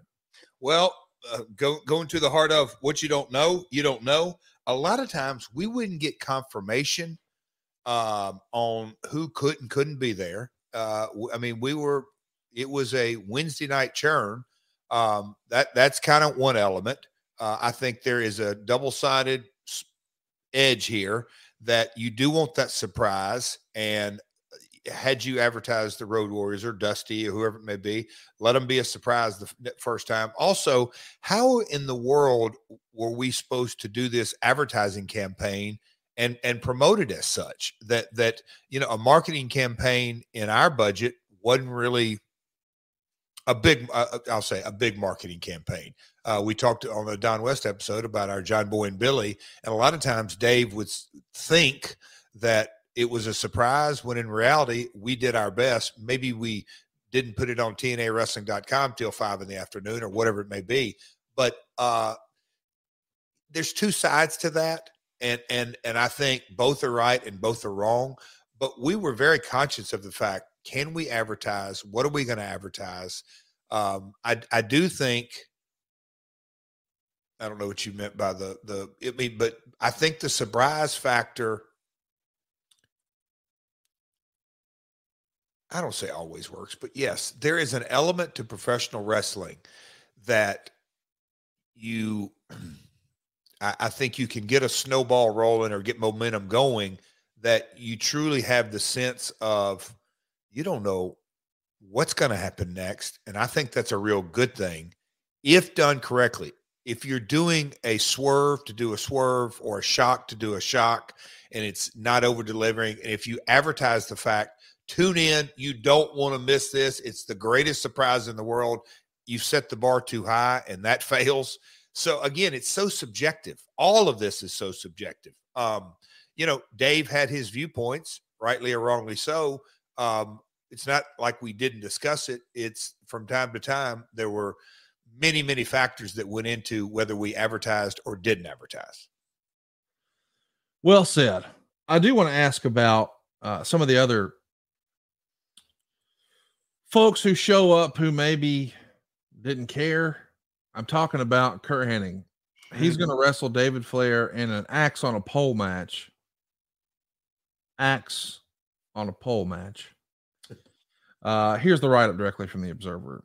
Hennig and David Flair had an early worst match of the year candidate with an axe on a pole match, which was never mentioned in either advertising or even on the show until you could see workers putting poles on one of the posts.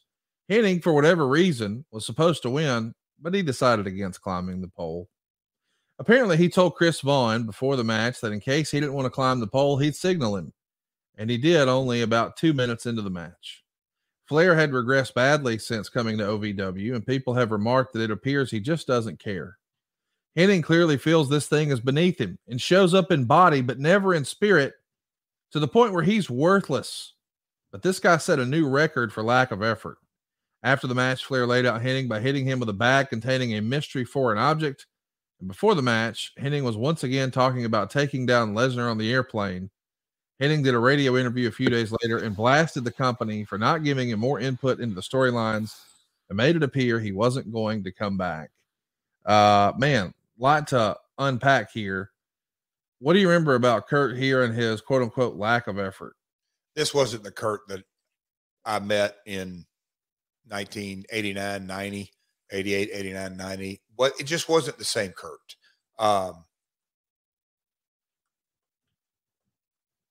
That's really the best way to say it. It wasn't the same Curt. His heart wasn't into it by any stretch of the imagination. The reality of the Mr. Perfect days, and then, a lot of times at WCW, does Eric ever comment on that? Just as it's coming across our discussion points, a lot of times at WCW, you could tell that Curt's heart wasn't in it at WCW as well. He just wasn't the same guy of the Mr. Perfect Curt Hennig or the AWA World Heavyweight Champion Curt Hennig. His heart was not into this at all. Him and my dad had a really good relationship. I think more than anything, that was at the very top of the list while he was there, because there was a relationship with me too, but more probably at this stage with my dad. But he just wasn't the same guy. Let's also mention that there's a report in the Torch that I found interesting. TNA officials were laughing at Curt Hennig for complaining during a recent radio appearance about the company not listening to his creative ideas, because he's attended several production meetings and was even allowed to book the finish of his own match against David Flair. It was Hennig's idea to have the ringside attendant climb the pole during the axe handle on a pole match against Flair, because Hennig was concerned he wouldn't be able to climb the pole. How's that for Minnesota's greatest athlete? It's worth noting that Hennig was not happy about wrestling Flair and complained about it repeatedly beforehand. If the guy's in the production meetings, what else does he, right? Like, how much more involved and deferential could you be? That was, again, I just think the most respectful way to say it is that Curt was not the same Curt that not just I knew, that a lot of folks, and yes, he was involved, and my dad wanted him. We all wanted him engaged and involved. His heart just wasn't in it. Well, no, his head wasn't in it.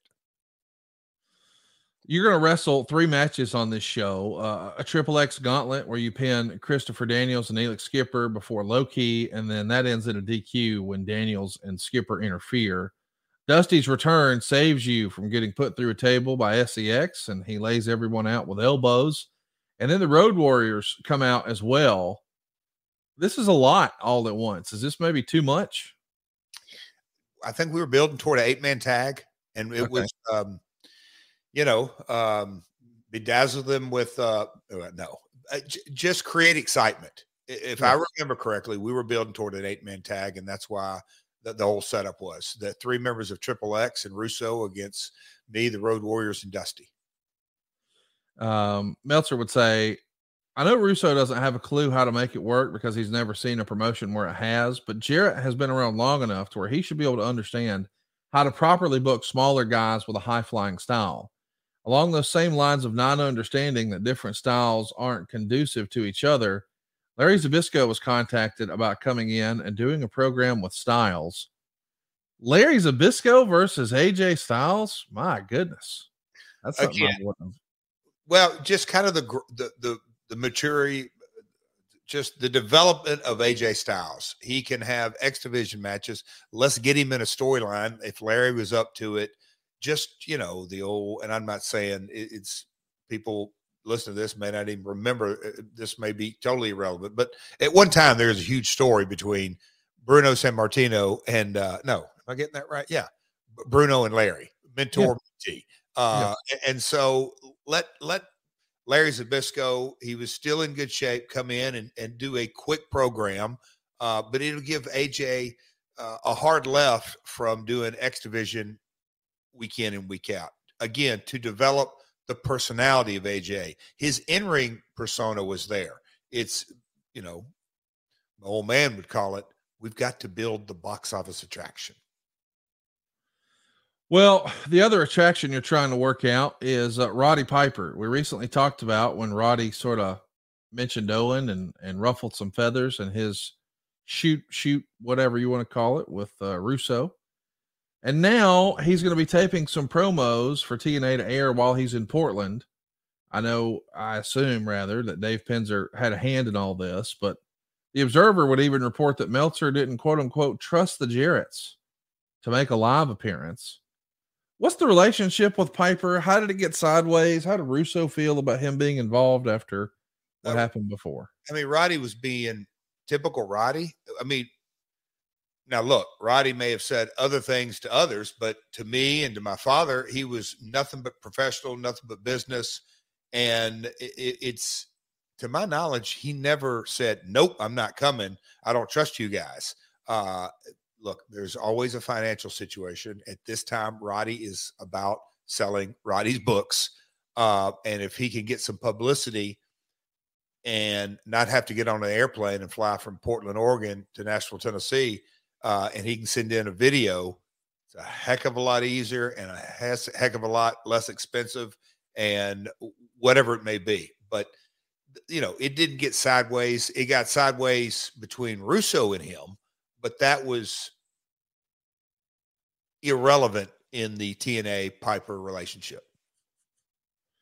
There's some more unadvertised surprises. Nikita Koloff, Larry Zbyszko, and Conan are out the next week.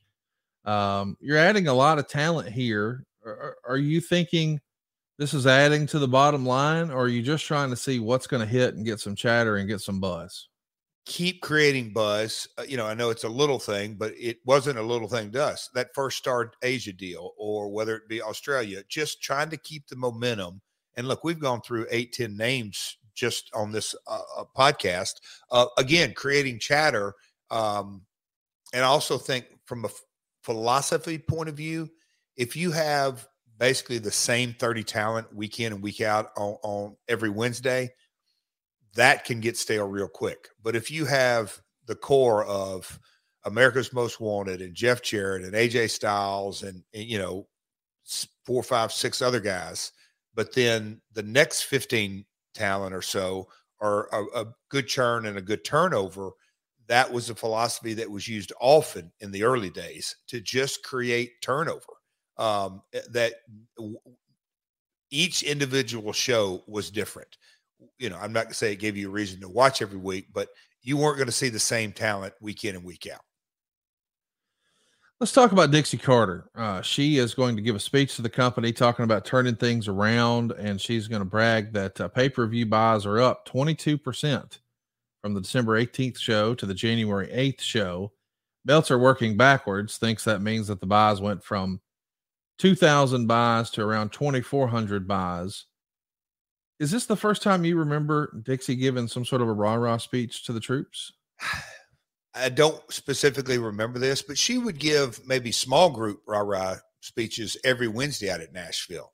I do remember kind of the accounting stories that Conrad, so you get monthly reports from In Demand and Direct and Dish, but Direct and Dish gave a better story of Wednesday buys, but you would get this massive spreadsheet. God bless Panda when they were trying to, at one time, you've got a weekly show and you've got, we're 9 months into this. So 9 times, you got 36 shows, and the accounting that can be 60, a guy doesn't pay their cable bill for 90 days or maybe 120 days, but then to keep his cable on, he's got to get caught up. So he's paying his full cable bill. Oh, here's a buy from 60 days ago. Well, then that gets attributed to that buy. So you can kind of look at different shows, the ebb and flow. It's kind of a massive nightmare in the accounting part of things on what buys go to which show. But from time to time, you would go, oh, wait, this show 12 weeks ago was 20%, 30% better than the week before. What did we do? That was a challenge. But, it appears that Dixie got some real good news from Dallas on certain accounting, certain shows, and she shared it.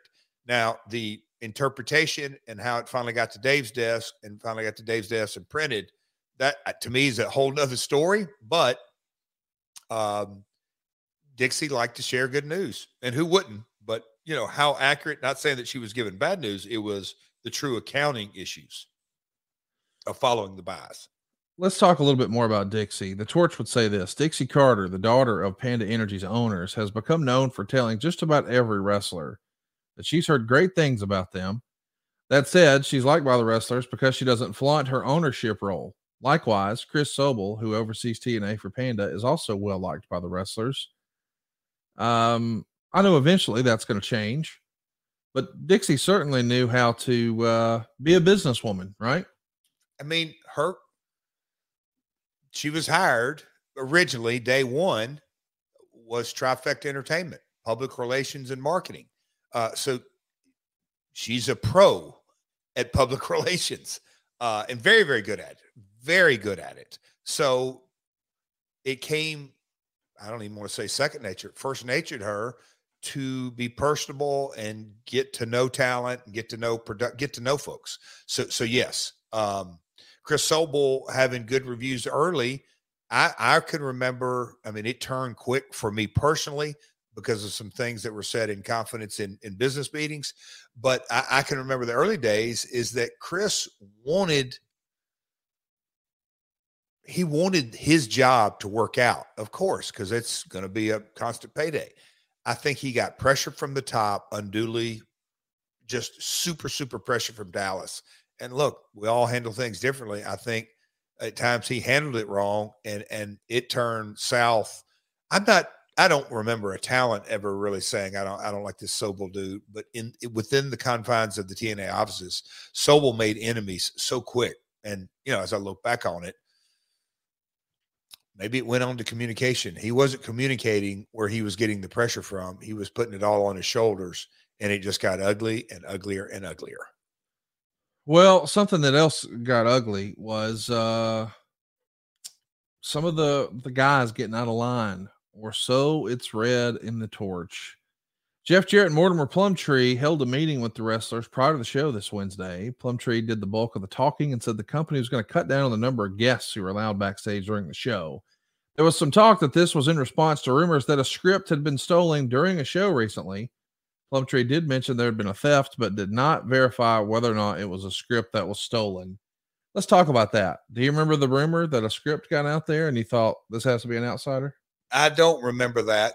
Again, the days before Google Drive, when you could keep everything on your phone and you didn't have to have paper running around, and we would we would print X amount of production sheets over in the fairgrounds office. And sometimes we would do it before we got to the building. We would print our formats.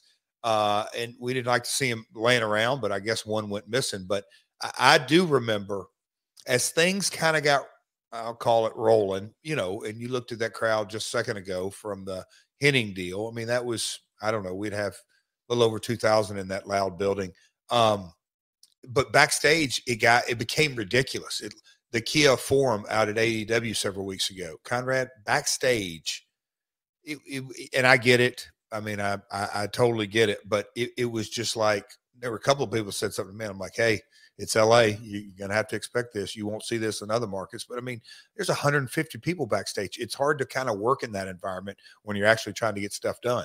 On a much smaller scale, TNA, Wednesday Night Asylum, it became, hey, I'm going to come down the show and hang out. I'm like, what are you and who are you here with and why are you hanging out? Oh, because I'm not in the dressing room. I'm going to hang out. Well, you're taking up space. That's just, it happens all the time. It just happens. So I chuckled when I read the research that Mortimer got picked to be the bearer of bad news, but he was just trying to do his job, which was to keep only the necessary personnel backstage because it's a work environment. It was as they say in Hollywood, it's a working set. Speaking of a working set, you have to get up and say, hey guys, you got to cut out the cussing. If you're going to cuss, it has to be approved. But Vince Russo's was approved. Nobody else's was. So stop cursing unless we talk about it. And by the way, Elix, don't hit damn fans. And Elix says, wait, that fan swung at me first. And what Scott Armstrong says, well, technically that's true.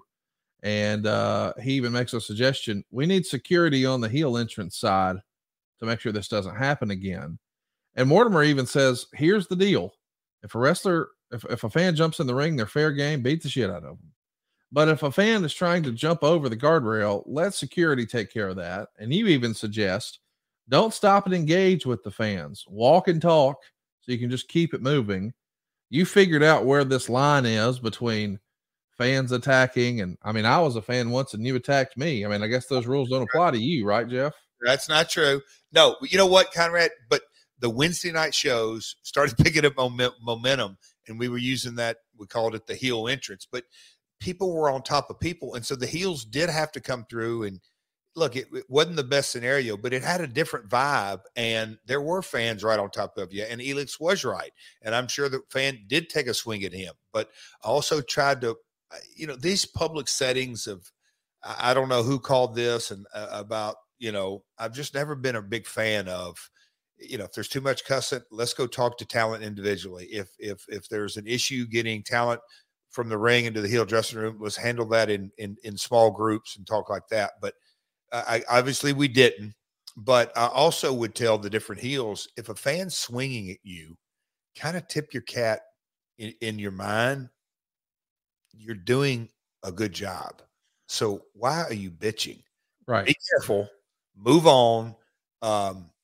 Don't stop.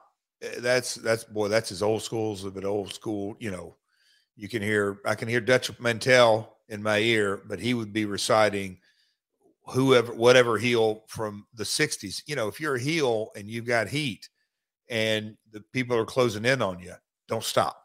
Just keep rolling through. Once you stop, not just can they surround you, but they can kind of feed off that mob mentality, and then they're in control. Well, you're in control when you go to jimmysfamousseafood.com. Now we can bring Baltimore to you. And Jimmy's Famous Seafood is the best crab cakes in the world. Seriously, they're so good. They will ruin you from ordering them anywhere else. You'll never order crab cakes anywhere else once you've had these. They are Jim Mint 10, you might even say. They got the soups, the chowders, the oysters, the signature steaks, plus desserts and all the gluten-free items you can shake a stick at. But here's what's cool about Jimmy's Famous Seafood. You don't have to live in Baltimore. They'll deliver it to your door because they're shipping food nationwide. And now you can use promo code MyWorld to get free 2-day nationwide shipping on orders over $125. I want to remind you that this is seafood, y'all. The expense is usually in the shipping because you got to get it fresh because everything at Jimmy's is fresh. Well, you can't beat free when you use promo code MyWorld. Now, what's cool is it makes a great gift. If you're still looking for a gift, maybe you just want to host a party or the playoffs or the Super Bowl, man, they got you covered. The world famous gift box has the world's best colossal Maryland crab cakes, 4 of them, 2 different crab soups, a crab dip, seafood seasoning, and their signature bay sauce. Maybe you want some traditional tailgating foods. They got you covered there too. The tailgate bundle has 2 pounds of wings, a full rack of ribs, a pint of crab dip and crab cake mix, or you can create your own package. I really believe in this business. This is our old pal JR recently said, hey, shop local. You might not be local to Jimmy's Famous Seafood, but the spirit of supporting small business owners exists with this family. This is not owned by a corporation. This is a family-owned restaurant that goes 4 decades deep. They've been all over every television program in the world, and now you need to see what all the fuss is about. Jimmy'sFamousSeafood.com. Sincerely, the best crab cakes I've ever had. And it's also the worst kept secret in all of wrestling. Did you know that a lot of the guys who are on the AEW or WWE roster, for that matter, the Ravens or the Orioles, they get their meal prep from Jimmy's Famous Seafood? You can get on there and you can select exactly what you're looking for. You can say, hey man, I want turkey. You know what? Give me an extra helping of turkey. And I want this type of rice. No, I don't want the rice. I want vegetables. And they're going to tell you how many calories it is. They're going to ship it to you. And I'm telling you, buddy, you spend more than $125, you get free 2-day shipping. That's where the cost is. Jimmy's is hooking you up here at Jimmy'sFamousSeafood.com. We can't say enough nice things about them, can we, Jeff? Folks, I've said it on here many times.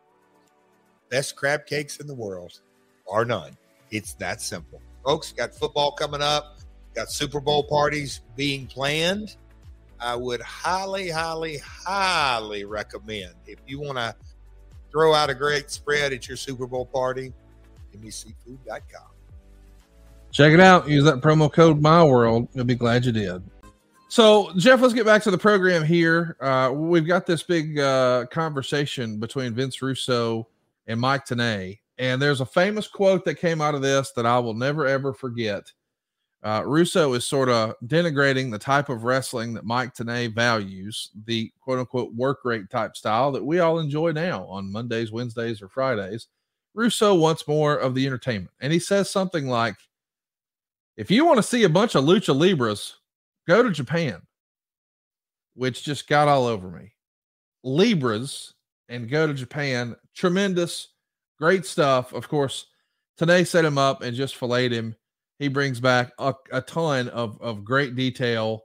This is blurring the lines for sure. We don't have to get into all the nitty gritty, but this made for entertaining television. And it's not something that was going to probably result in a match or headlining a pay-per-view or whatever. But I found it to be entertaining because, well, I just knew the real life backstory of these guys. Did you think that this was a good idea for business? And ultimately, where did your dad land on a segment like this? This is right up his alley. This type of and you know, if you want to kind of go back in time, if you could have had the story played out at Channel 5 Studios in Memphis, Tennessee, of Mike Tenay and Vince Russo, and they're the mouthpieces. But let's just say behind Mike would have been Jerry Lawler and Bill Dundee. And behind Russo would have been any of Jimmy Hart's first family. And the story was, all right, you know, but because they both individuals, Mike and Vince, were speaking from the heart. It's what they really, really, really believe. Vince Russo, I think to this day, doesn't really see value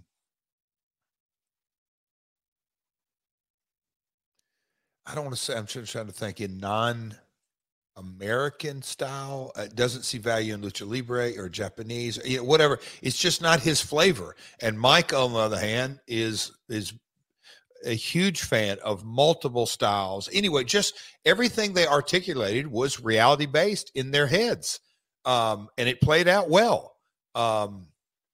It was a story. You ask what my old man would think of it. It's right up his alley to blur the lines. That's, you know, personal issues draw money. How do you get personal? How do you get personal? You've got to go down an avenue that's real or authentic or touch a nerve. And it always it always bubbles up and comes out of it. So I thought it was compelling television, like you said, Vince Russo. It's amazing to me in the segment. Huh? What'd you say the line was? A bunch of lucha libras in Look, Japan. if you want to see a bunch of lucha libras, go to Japan. Oh, God. It's amazing. I mean, it is a great line, but he has another line in there that I'm telling you, man, I just don't get. Like, he says something like, as Tenay is bragging about your title win in TNA here back in November over Ron Killings. Russo goes, yeah, but only 100 people saw that. In reality, it was over 1,000 people, and we've hyped it as being the biggest show and most important moment, blah, blah, blah. And he goes on here and says, yeah, only 100 people saw it. Like, I don't get it. And I understand he's a heel, but go ahead. No, because those are the little things, and they're not little, but I would say, and like, oh man, let me think here a minute, Conrad.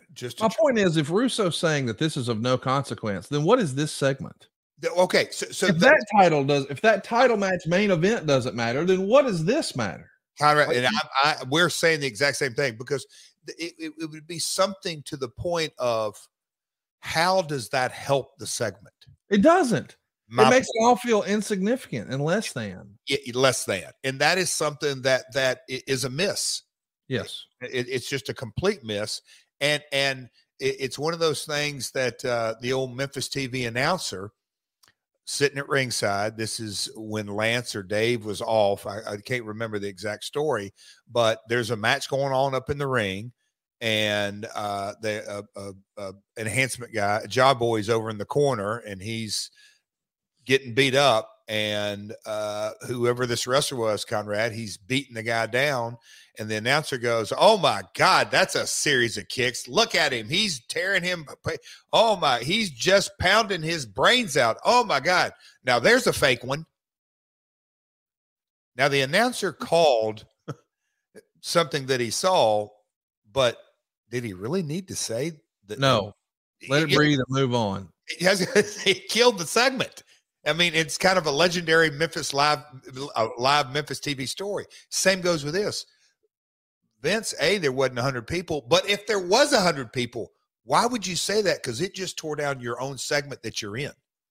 The thing that, and listen, I understand that Russo is a writer, bro. He's not supposed to be a television character. He's not supposed to be he got into this to be a writer. And by the way, if we're honest with ourselves, he wrote some of the highest rated segments of all time. So I'm not being critical of his writing ability, but I am going to say that sometimes a criticism of someone who does commentary, and you hear this a lot, is that, hey, that guy wasn't working to get the guys over. He was trying to get himself over. So when you're thinking about it from a commentary standpoint, is the talking head, whether it's a color guy, and it usually is, or a play-by-play guy, is he trying to get the product over, the guys in the ring over, or get himself over? And that's a criticism you hear when it's a former talent who's used to being the star, now being in the role of being a color commentator, that sometimes it's difficult for them to get out of get myself over mode that every wrestler has to be in, and then try to get over this promotion, get over this angle, get over this wrestler in the ring. And it feels like Russo here is falling into that trap, where in an effort to get himself over, he's going to denigrate the whole program, which kind of defeats the purpose of the whole segment and everything we're doing, right? Yes, and that comes only from experience and an old-timer, way back, old-timer, a young kid walk through the curtain and make those kind of mistakes, they slap their jaw off. Yes. You immediately get an education and you say to yourself, I better learn from this, or if I don't, maybe I'll just get slapped again. Because you're not getting slapped because of anger. You're saying, hey, man, this doesn't work in this industry. It just doesn't work, and by the nature of, and I had this conversation, last couple of weeks on a Wednesday about the term writer, being writer, whatever it may be. If you want to call and I'm not, this ain't Vince Russo, it's just kind of the overall generic term. Whether it's Hollywood, whether it's a movie or it's a sitcom, if you're a writer, that means you are absolutely open to get edited, because there's a director. I mean, there's so many layers above a writer on any set. It just goes by nature. And so an unedited writer never works out. In this case, I'm making my point. That's what this is about. I think today Vince would say, yeah, I probably shouldn't have said that. I should have reeled that back in. Yeah. And listen, by the way, we're not trying to beat up on Russo. We had a great segment earlier talking about Russo. We both think a lot of him, and we're going to let bygones be bygones, and y'all have talked it out and yada, yada. So I don't want anybody to think that there's some sort of weird agenda here at play. We're just watching a segment, critiquing it as he does every week. I do want to bring up the conspiracy theory about Russo's segment here, though. This is a great line here. The segment was taped at about 3 p.m. that afternoon, and backstage, every wrestler and backstage person got a seat to crowd around the monitors. Jeff and Jerry Jarrett were said to have loved it, but Russo hated it. And the feeling was that Russo couldn't admit in front of everyone that he wanted it retaped, and hours later, during his first interview, was clearly still seething about it. Is that the way you remember it, that he wasn't happy with the segment? Or is this just a conspiracy theory? He wasn't happy with the Tenay segment? Yes. I think he felt like Tenay maybe got the better of him. Well, was that a planned leak or not? I don't know. I mean, conspiracy. I see. I don't know. Next up, the worst match of the year took place on this show. It's April Hunter versus Desire. The Observer says this match was beyond any descriptive term in the English language. I don't want to pile on them, but let's just say it was not good. And Kid Cash is going to be involved here because she was so messed up from this spot that she misses the finish of the Siaki Cash match where she's supposed to trip Cash to set up the finish. She misses him, but he has to sell it anyway because it's the finish. I don't know Kid Cash, but I know of Kid Cash, and I know that homie don't play. I'm sure there was somebody talking about that backstage. What do you remember about Desire and April Hunter? I don't. Here's what I want us to do. Somebody go out of their way, go to promo code Jeff on Impact Wrestling Plus. I'll let you, but I want to watch. There it is. Hey, I want to watch this now. Don't you, Conrad? Maybe we can do it for ad-free shows. Just see the worst match of the year here. That's what I'm saying. Literally, Dave called it the worst match of the year. Yes. Let's take a look at it, folks. Let's do it. I'm for it. Next up, hey Marcus, can you do me a favor? Well, no, never mind. I was gonna say we ought to clip it up and just take a look at this bad boy. we got to watch it. But you know what else we need to do? We need to get Kid Cash on here one day on ad-free shows behind the paywall with you and him just talking. Because I don't know what his theories are on wrestling and TNA, but I'd love to hear it. And you being a fully evolved man and Kid Cash being Kid Cash, it's probably going to be entertaining. I'll say this, David Cash, but he had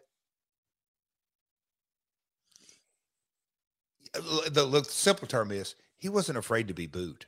I love that about him. He understood I'm going to get heat and I'll do what it takes to get heat. And the people knew it. And he had a sense of arrogance and cockiness that translated through the camera. Dutch loved him. Dutch said that son of a gun can get heat, don't care to get it, and has no problem being the heel. I love this stuff. I was a huge fan and was convinced he was going to be a bigger star. Yeah. And then I heard through the grapevine, he was not short on opinion and definitely not shy about sharing it, and thought, well, if you don't want to play politics at all, we'll see how it goes. But yeah, goodness gracious. The main event is yourself teaming with Dusty Rhodes and the Road Warriors, taking on Vince Russo and Triple X. That's right. Vince Russo's in a match, and Dusty, damn it, is teaming with the Road Warriors. Meltzer would say the 8-man wasn't as bad as it could have been, as there's only a few horrible seconds where Low-Key worked with Animal. Think about that. Low-Key and Animal. That just doesn't seem like that would have been the case, but there it is. Listen, I don't know what else there is to say here. Rhodes is super over. And, well, what do you remember? I mean, and I don't know like the exactly specific conversation, but I can just generally would get a feeling that, and I'm just going to kind of give you a list off the top of my head, whether it's a Jerry Jarrett or a Mike Tenay or Bob Ryder, shoot, we just keep rolling down the list. Jeff, what are you thinking? You're going to put low key Elix, Chris Daniel. He's no, he's a high flyer. Okay. And Russo against Dusty and the Road Warriors and you. And I'm going, yep, the formula's this. We'll figure out a spot where Dusty can get everybody elbows. That's all they need to see. And that's all they want to see is we'll do a couple of big power spots with Road Warriors, all this, and I'm going to do the rest, and I'll just sell the whole match and do a hot tag. It was kind of a simple formula in a lot of ways, but if you go back, and I don't even have to go back and watch this, watch the people. When you have somebody like Dusty Rhodes, an absolute legend, they're waiting on him to do anything. And if you build the psychology right, you've got a magic formula, and get Dusty involved and go home. He does a promo that breaks ground rule number 1 for TNA by acknowledging Jerry Jarrett, but he also says some other things that have become legendary on our show and in our private group chats with Crowbar.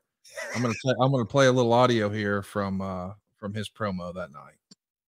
Midget beating off in a trash can at 8 p.m. Or how about a midget beating off in a trash can? The choice is yours. The idea was he's out here asking, hey, what do y'all find more entertaining? A 60-minute match with Ricky the Dragon Steamboat or a midget beating off in a trash can? And he hit it over and over and over. And it's still maybe one of my favorite Dustyisms of all time. And it's on this seemingly forgot about TNA show that we're talking about.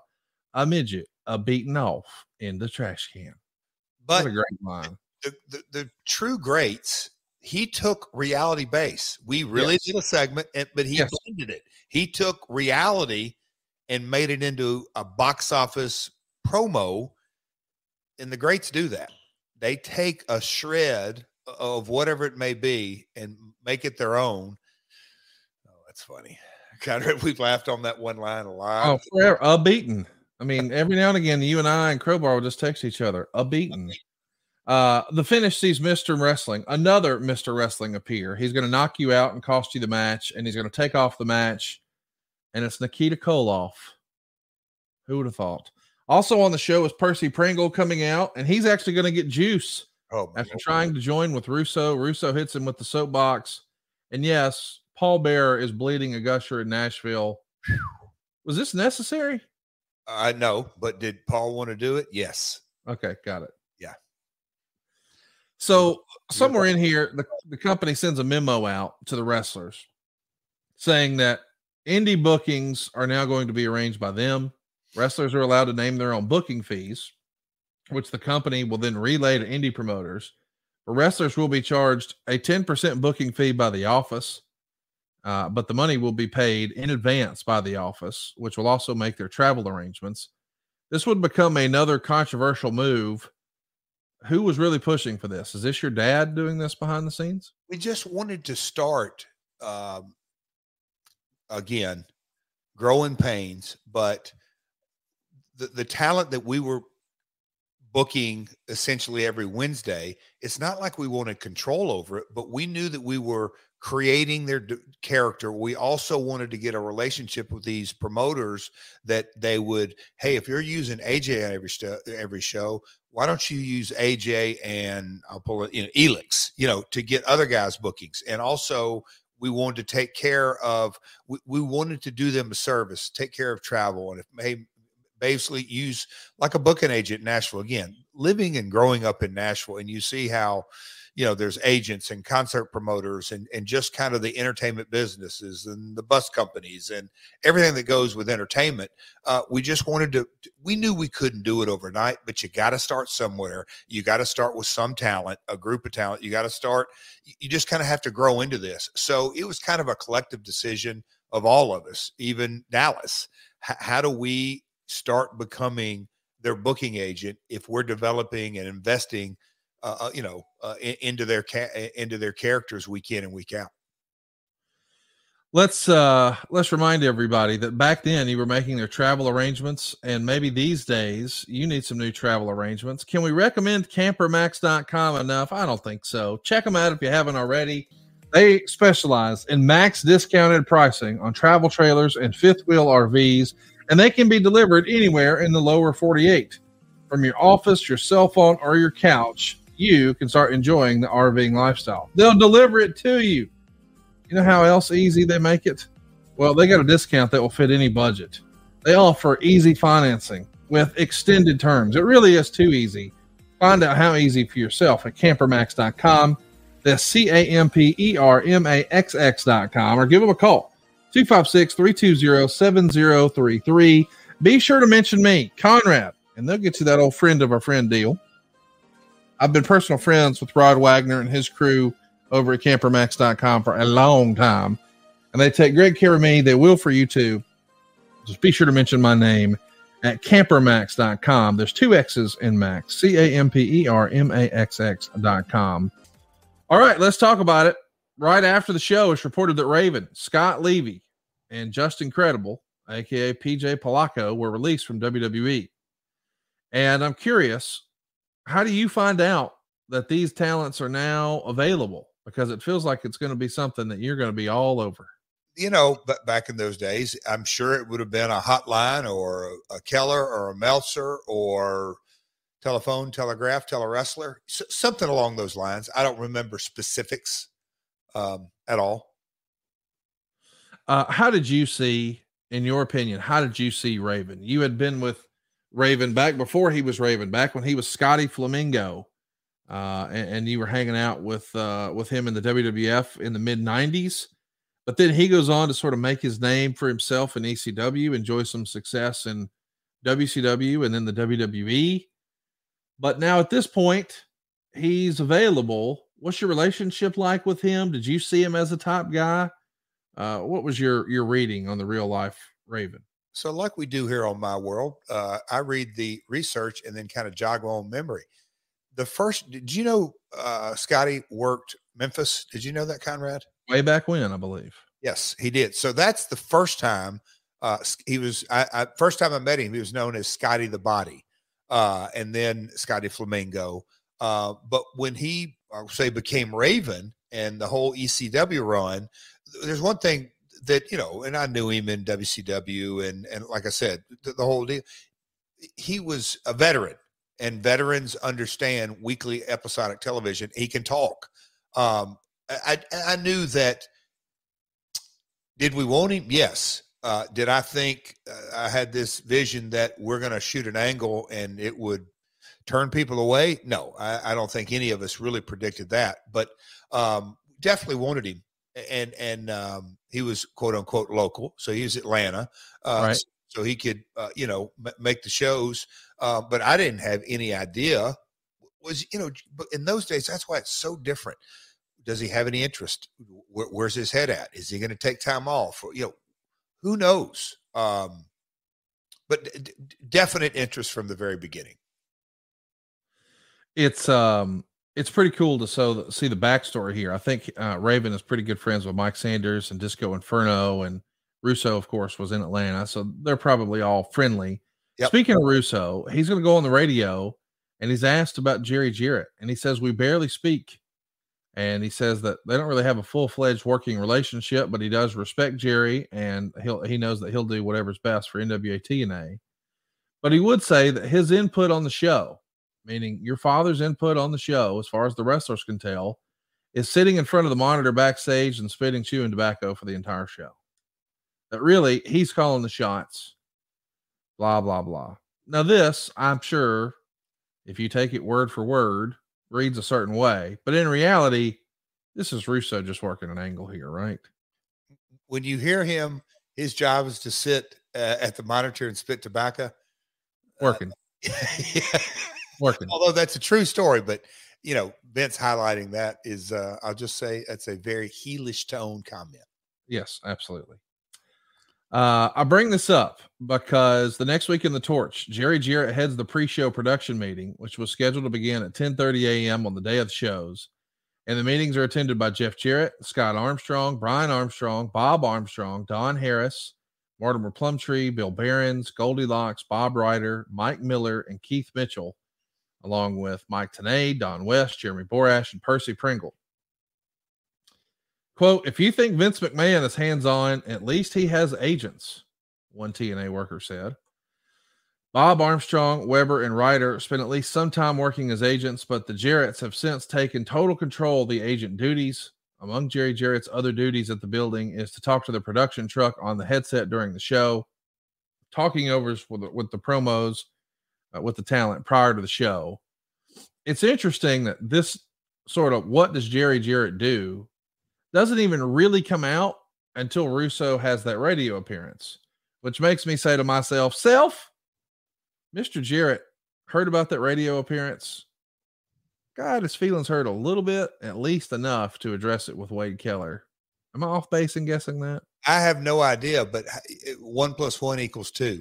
Yes. You know what I'm saying? I really don't. It also could be, that's not really the flip of it, but Wade could have heard it and said, "Hey, Jerry, you got an issue with this?" Yeah, I do. Yeah, that's probably more likely. That's how I'm feeling it. I mean, and at the same time, in that spot, when a quote unquote dirt sheet writer calls and asks if you have a problem with it, if you don't give a comment, it dies. If you give a comment, you get a little more press coverage. So let's lean into it. Let's talk a little bit about Roddy's promos. We teased them earlier. They're going to be kind of all over the place. He's talking about everything and everybody, from Junkyard Dog to Owen Hart again, even Kerry Von Erich. Did you ever think of not airing it, or is he such a big star that you're like, well, we got it. We gotta. Like, don't read too. Me and my father, even maybe, I'm sure we would have probably run this by Keith Mitchell, put different eyes on it, and not get too caught up in the minutia, if you will. And Roddy's Roddy. Just let it roll. Let's mention the Dusty promo. He's going to talk about his long history with Nikita Koloff. Of course, we know there's no way Nikita's going to wrestle again. His last match was in '92. Why are we spending so much time on Nikita if we know we're not going to pay it off with a match? Good question. In research, Conrad, that's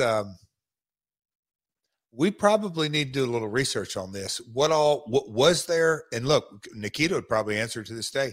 Were we talking to Nikita about, hey, will you do one more match? Right. You know, maybe Vince and him were buds. Right. Russo and him were buds. Are buds. Well, Koloff winds up beating up Dusty.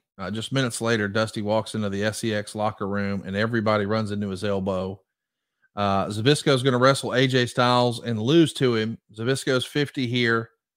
Doesn't really look older than he did when he wrestled in WCW. At this point, I guess he's found the secret of life is just to go golfing every day. Elix Skipper and Low Key win the NWA Tag Team titles from America's Most Wanted. And the Torch says Low Key was to be surprised as anyone that he was given one of the tag titles, since he's scheduled for another Japanese tour in the near future.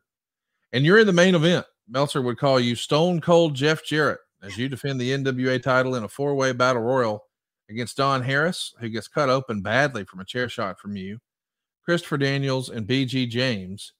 You also get some color here, and you get the win. And then Raven makes his debut in the Asylum, DDTs you, and sets up your new program. And the pop Raven got was insane. And there's an epic shot of Raven leaving with the NWA title and a Vince Fears Raven sign in the background. You see McMahon Fears Raven right behind the belt there. We've actually got a clip of this moment. I want everybody to take a look and see this big pop for Raven's debut here in the Asylum. Double J, you beat insurmountable odds tonight in front of your hometown remaining NWA World Heavyweight Champion and overcoming sports entertainment. What the hell? That's Raven! That's Raven! That's Raven! Attacking Jarrett! What is going on? Everyone's stunned! What is going on? He hits the even flow DDT! And he's flying out of the ring! He's got the belt! He's taking the belt! He's got the belt! Raven's got the NWA title! So there you go. Cool little moment. You could hear the crowd chanting Raven. It's a big moment, especially for a young company. And it's a nice way to have a cliffhanger at the end of the show. You were in the ring. How did it feel the big debut from Raven. You got that crowd energy.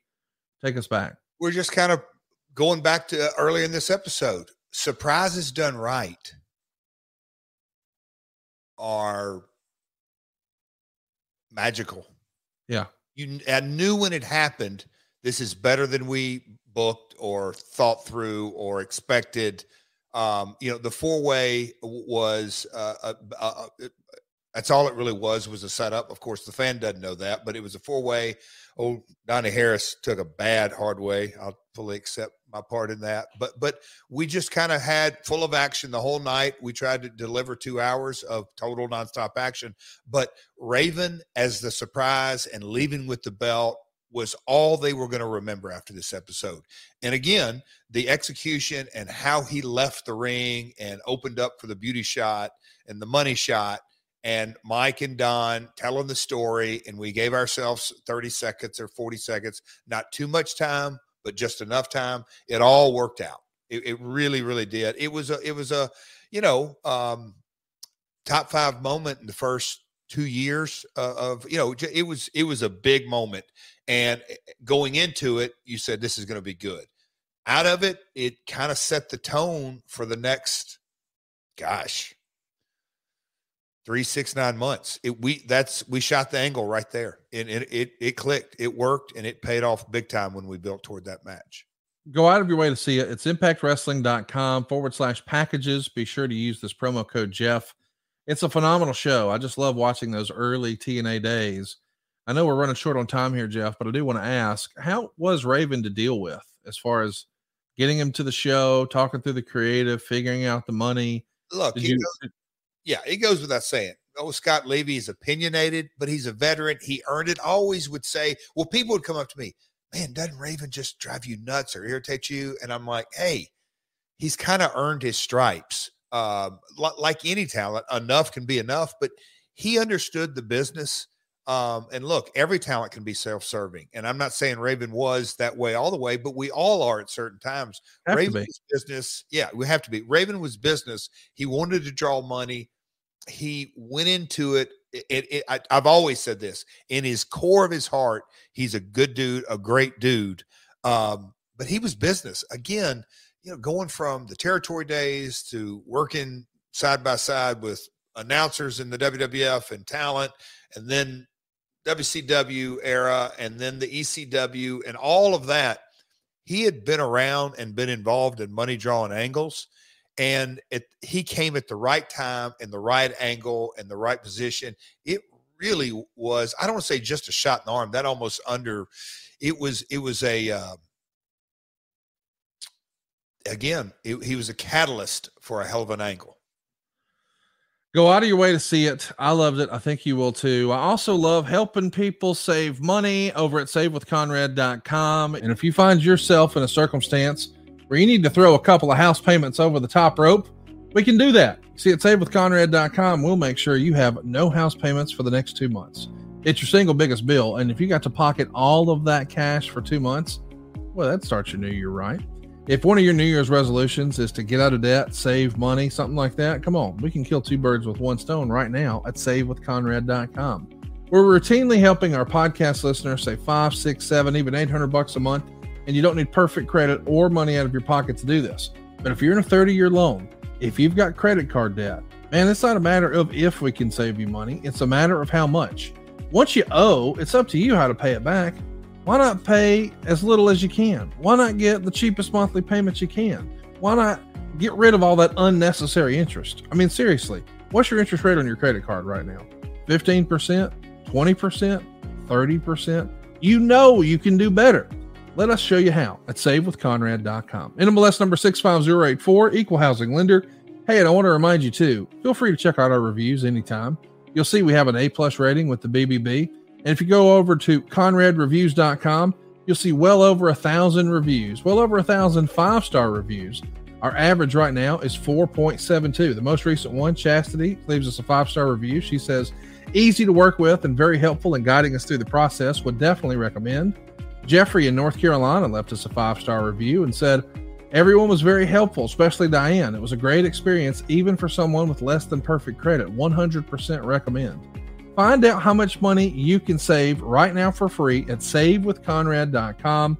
Tonight on adfreeshows.com, it's the exact 35th anniversary of the very first Royal Rumble, and we're doing a really cool watch-along event with the guy who won that Royal Rumble, Hacksaw Jim Duggan. It's all going down tonight at adfreeshows.com.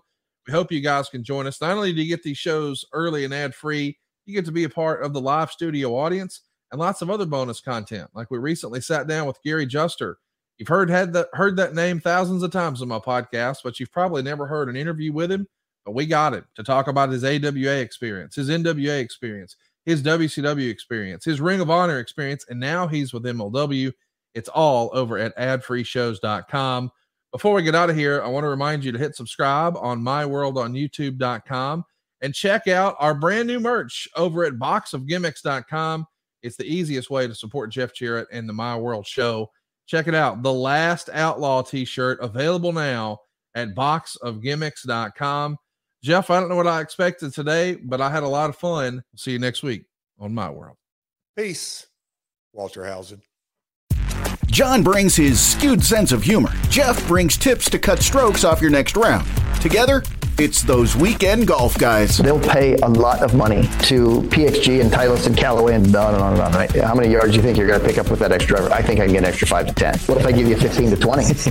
You pay me more. Jeff Smith teaches on a sliding scale. Those Weekend Golf Guys, the podcast, part of the Believe Network. Just search BLEAV on YouTube or wherever you listen.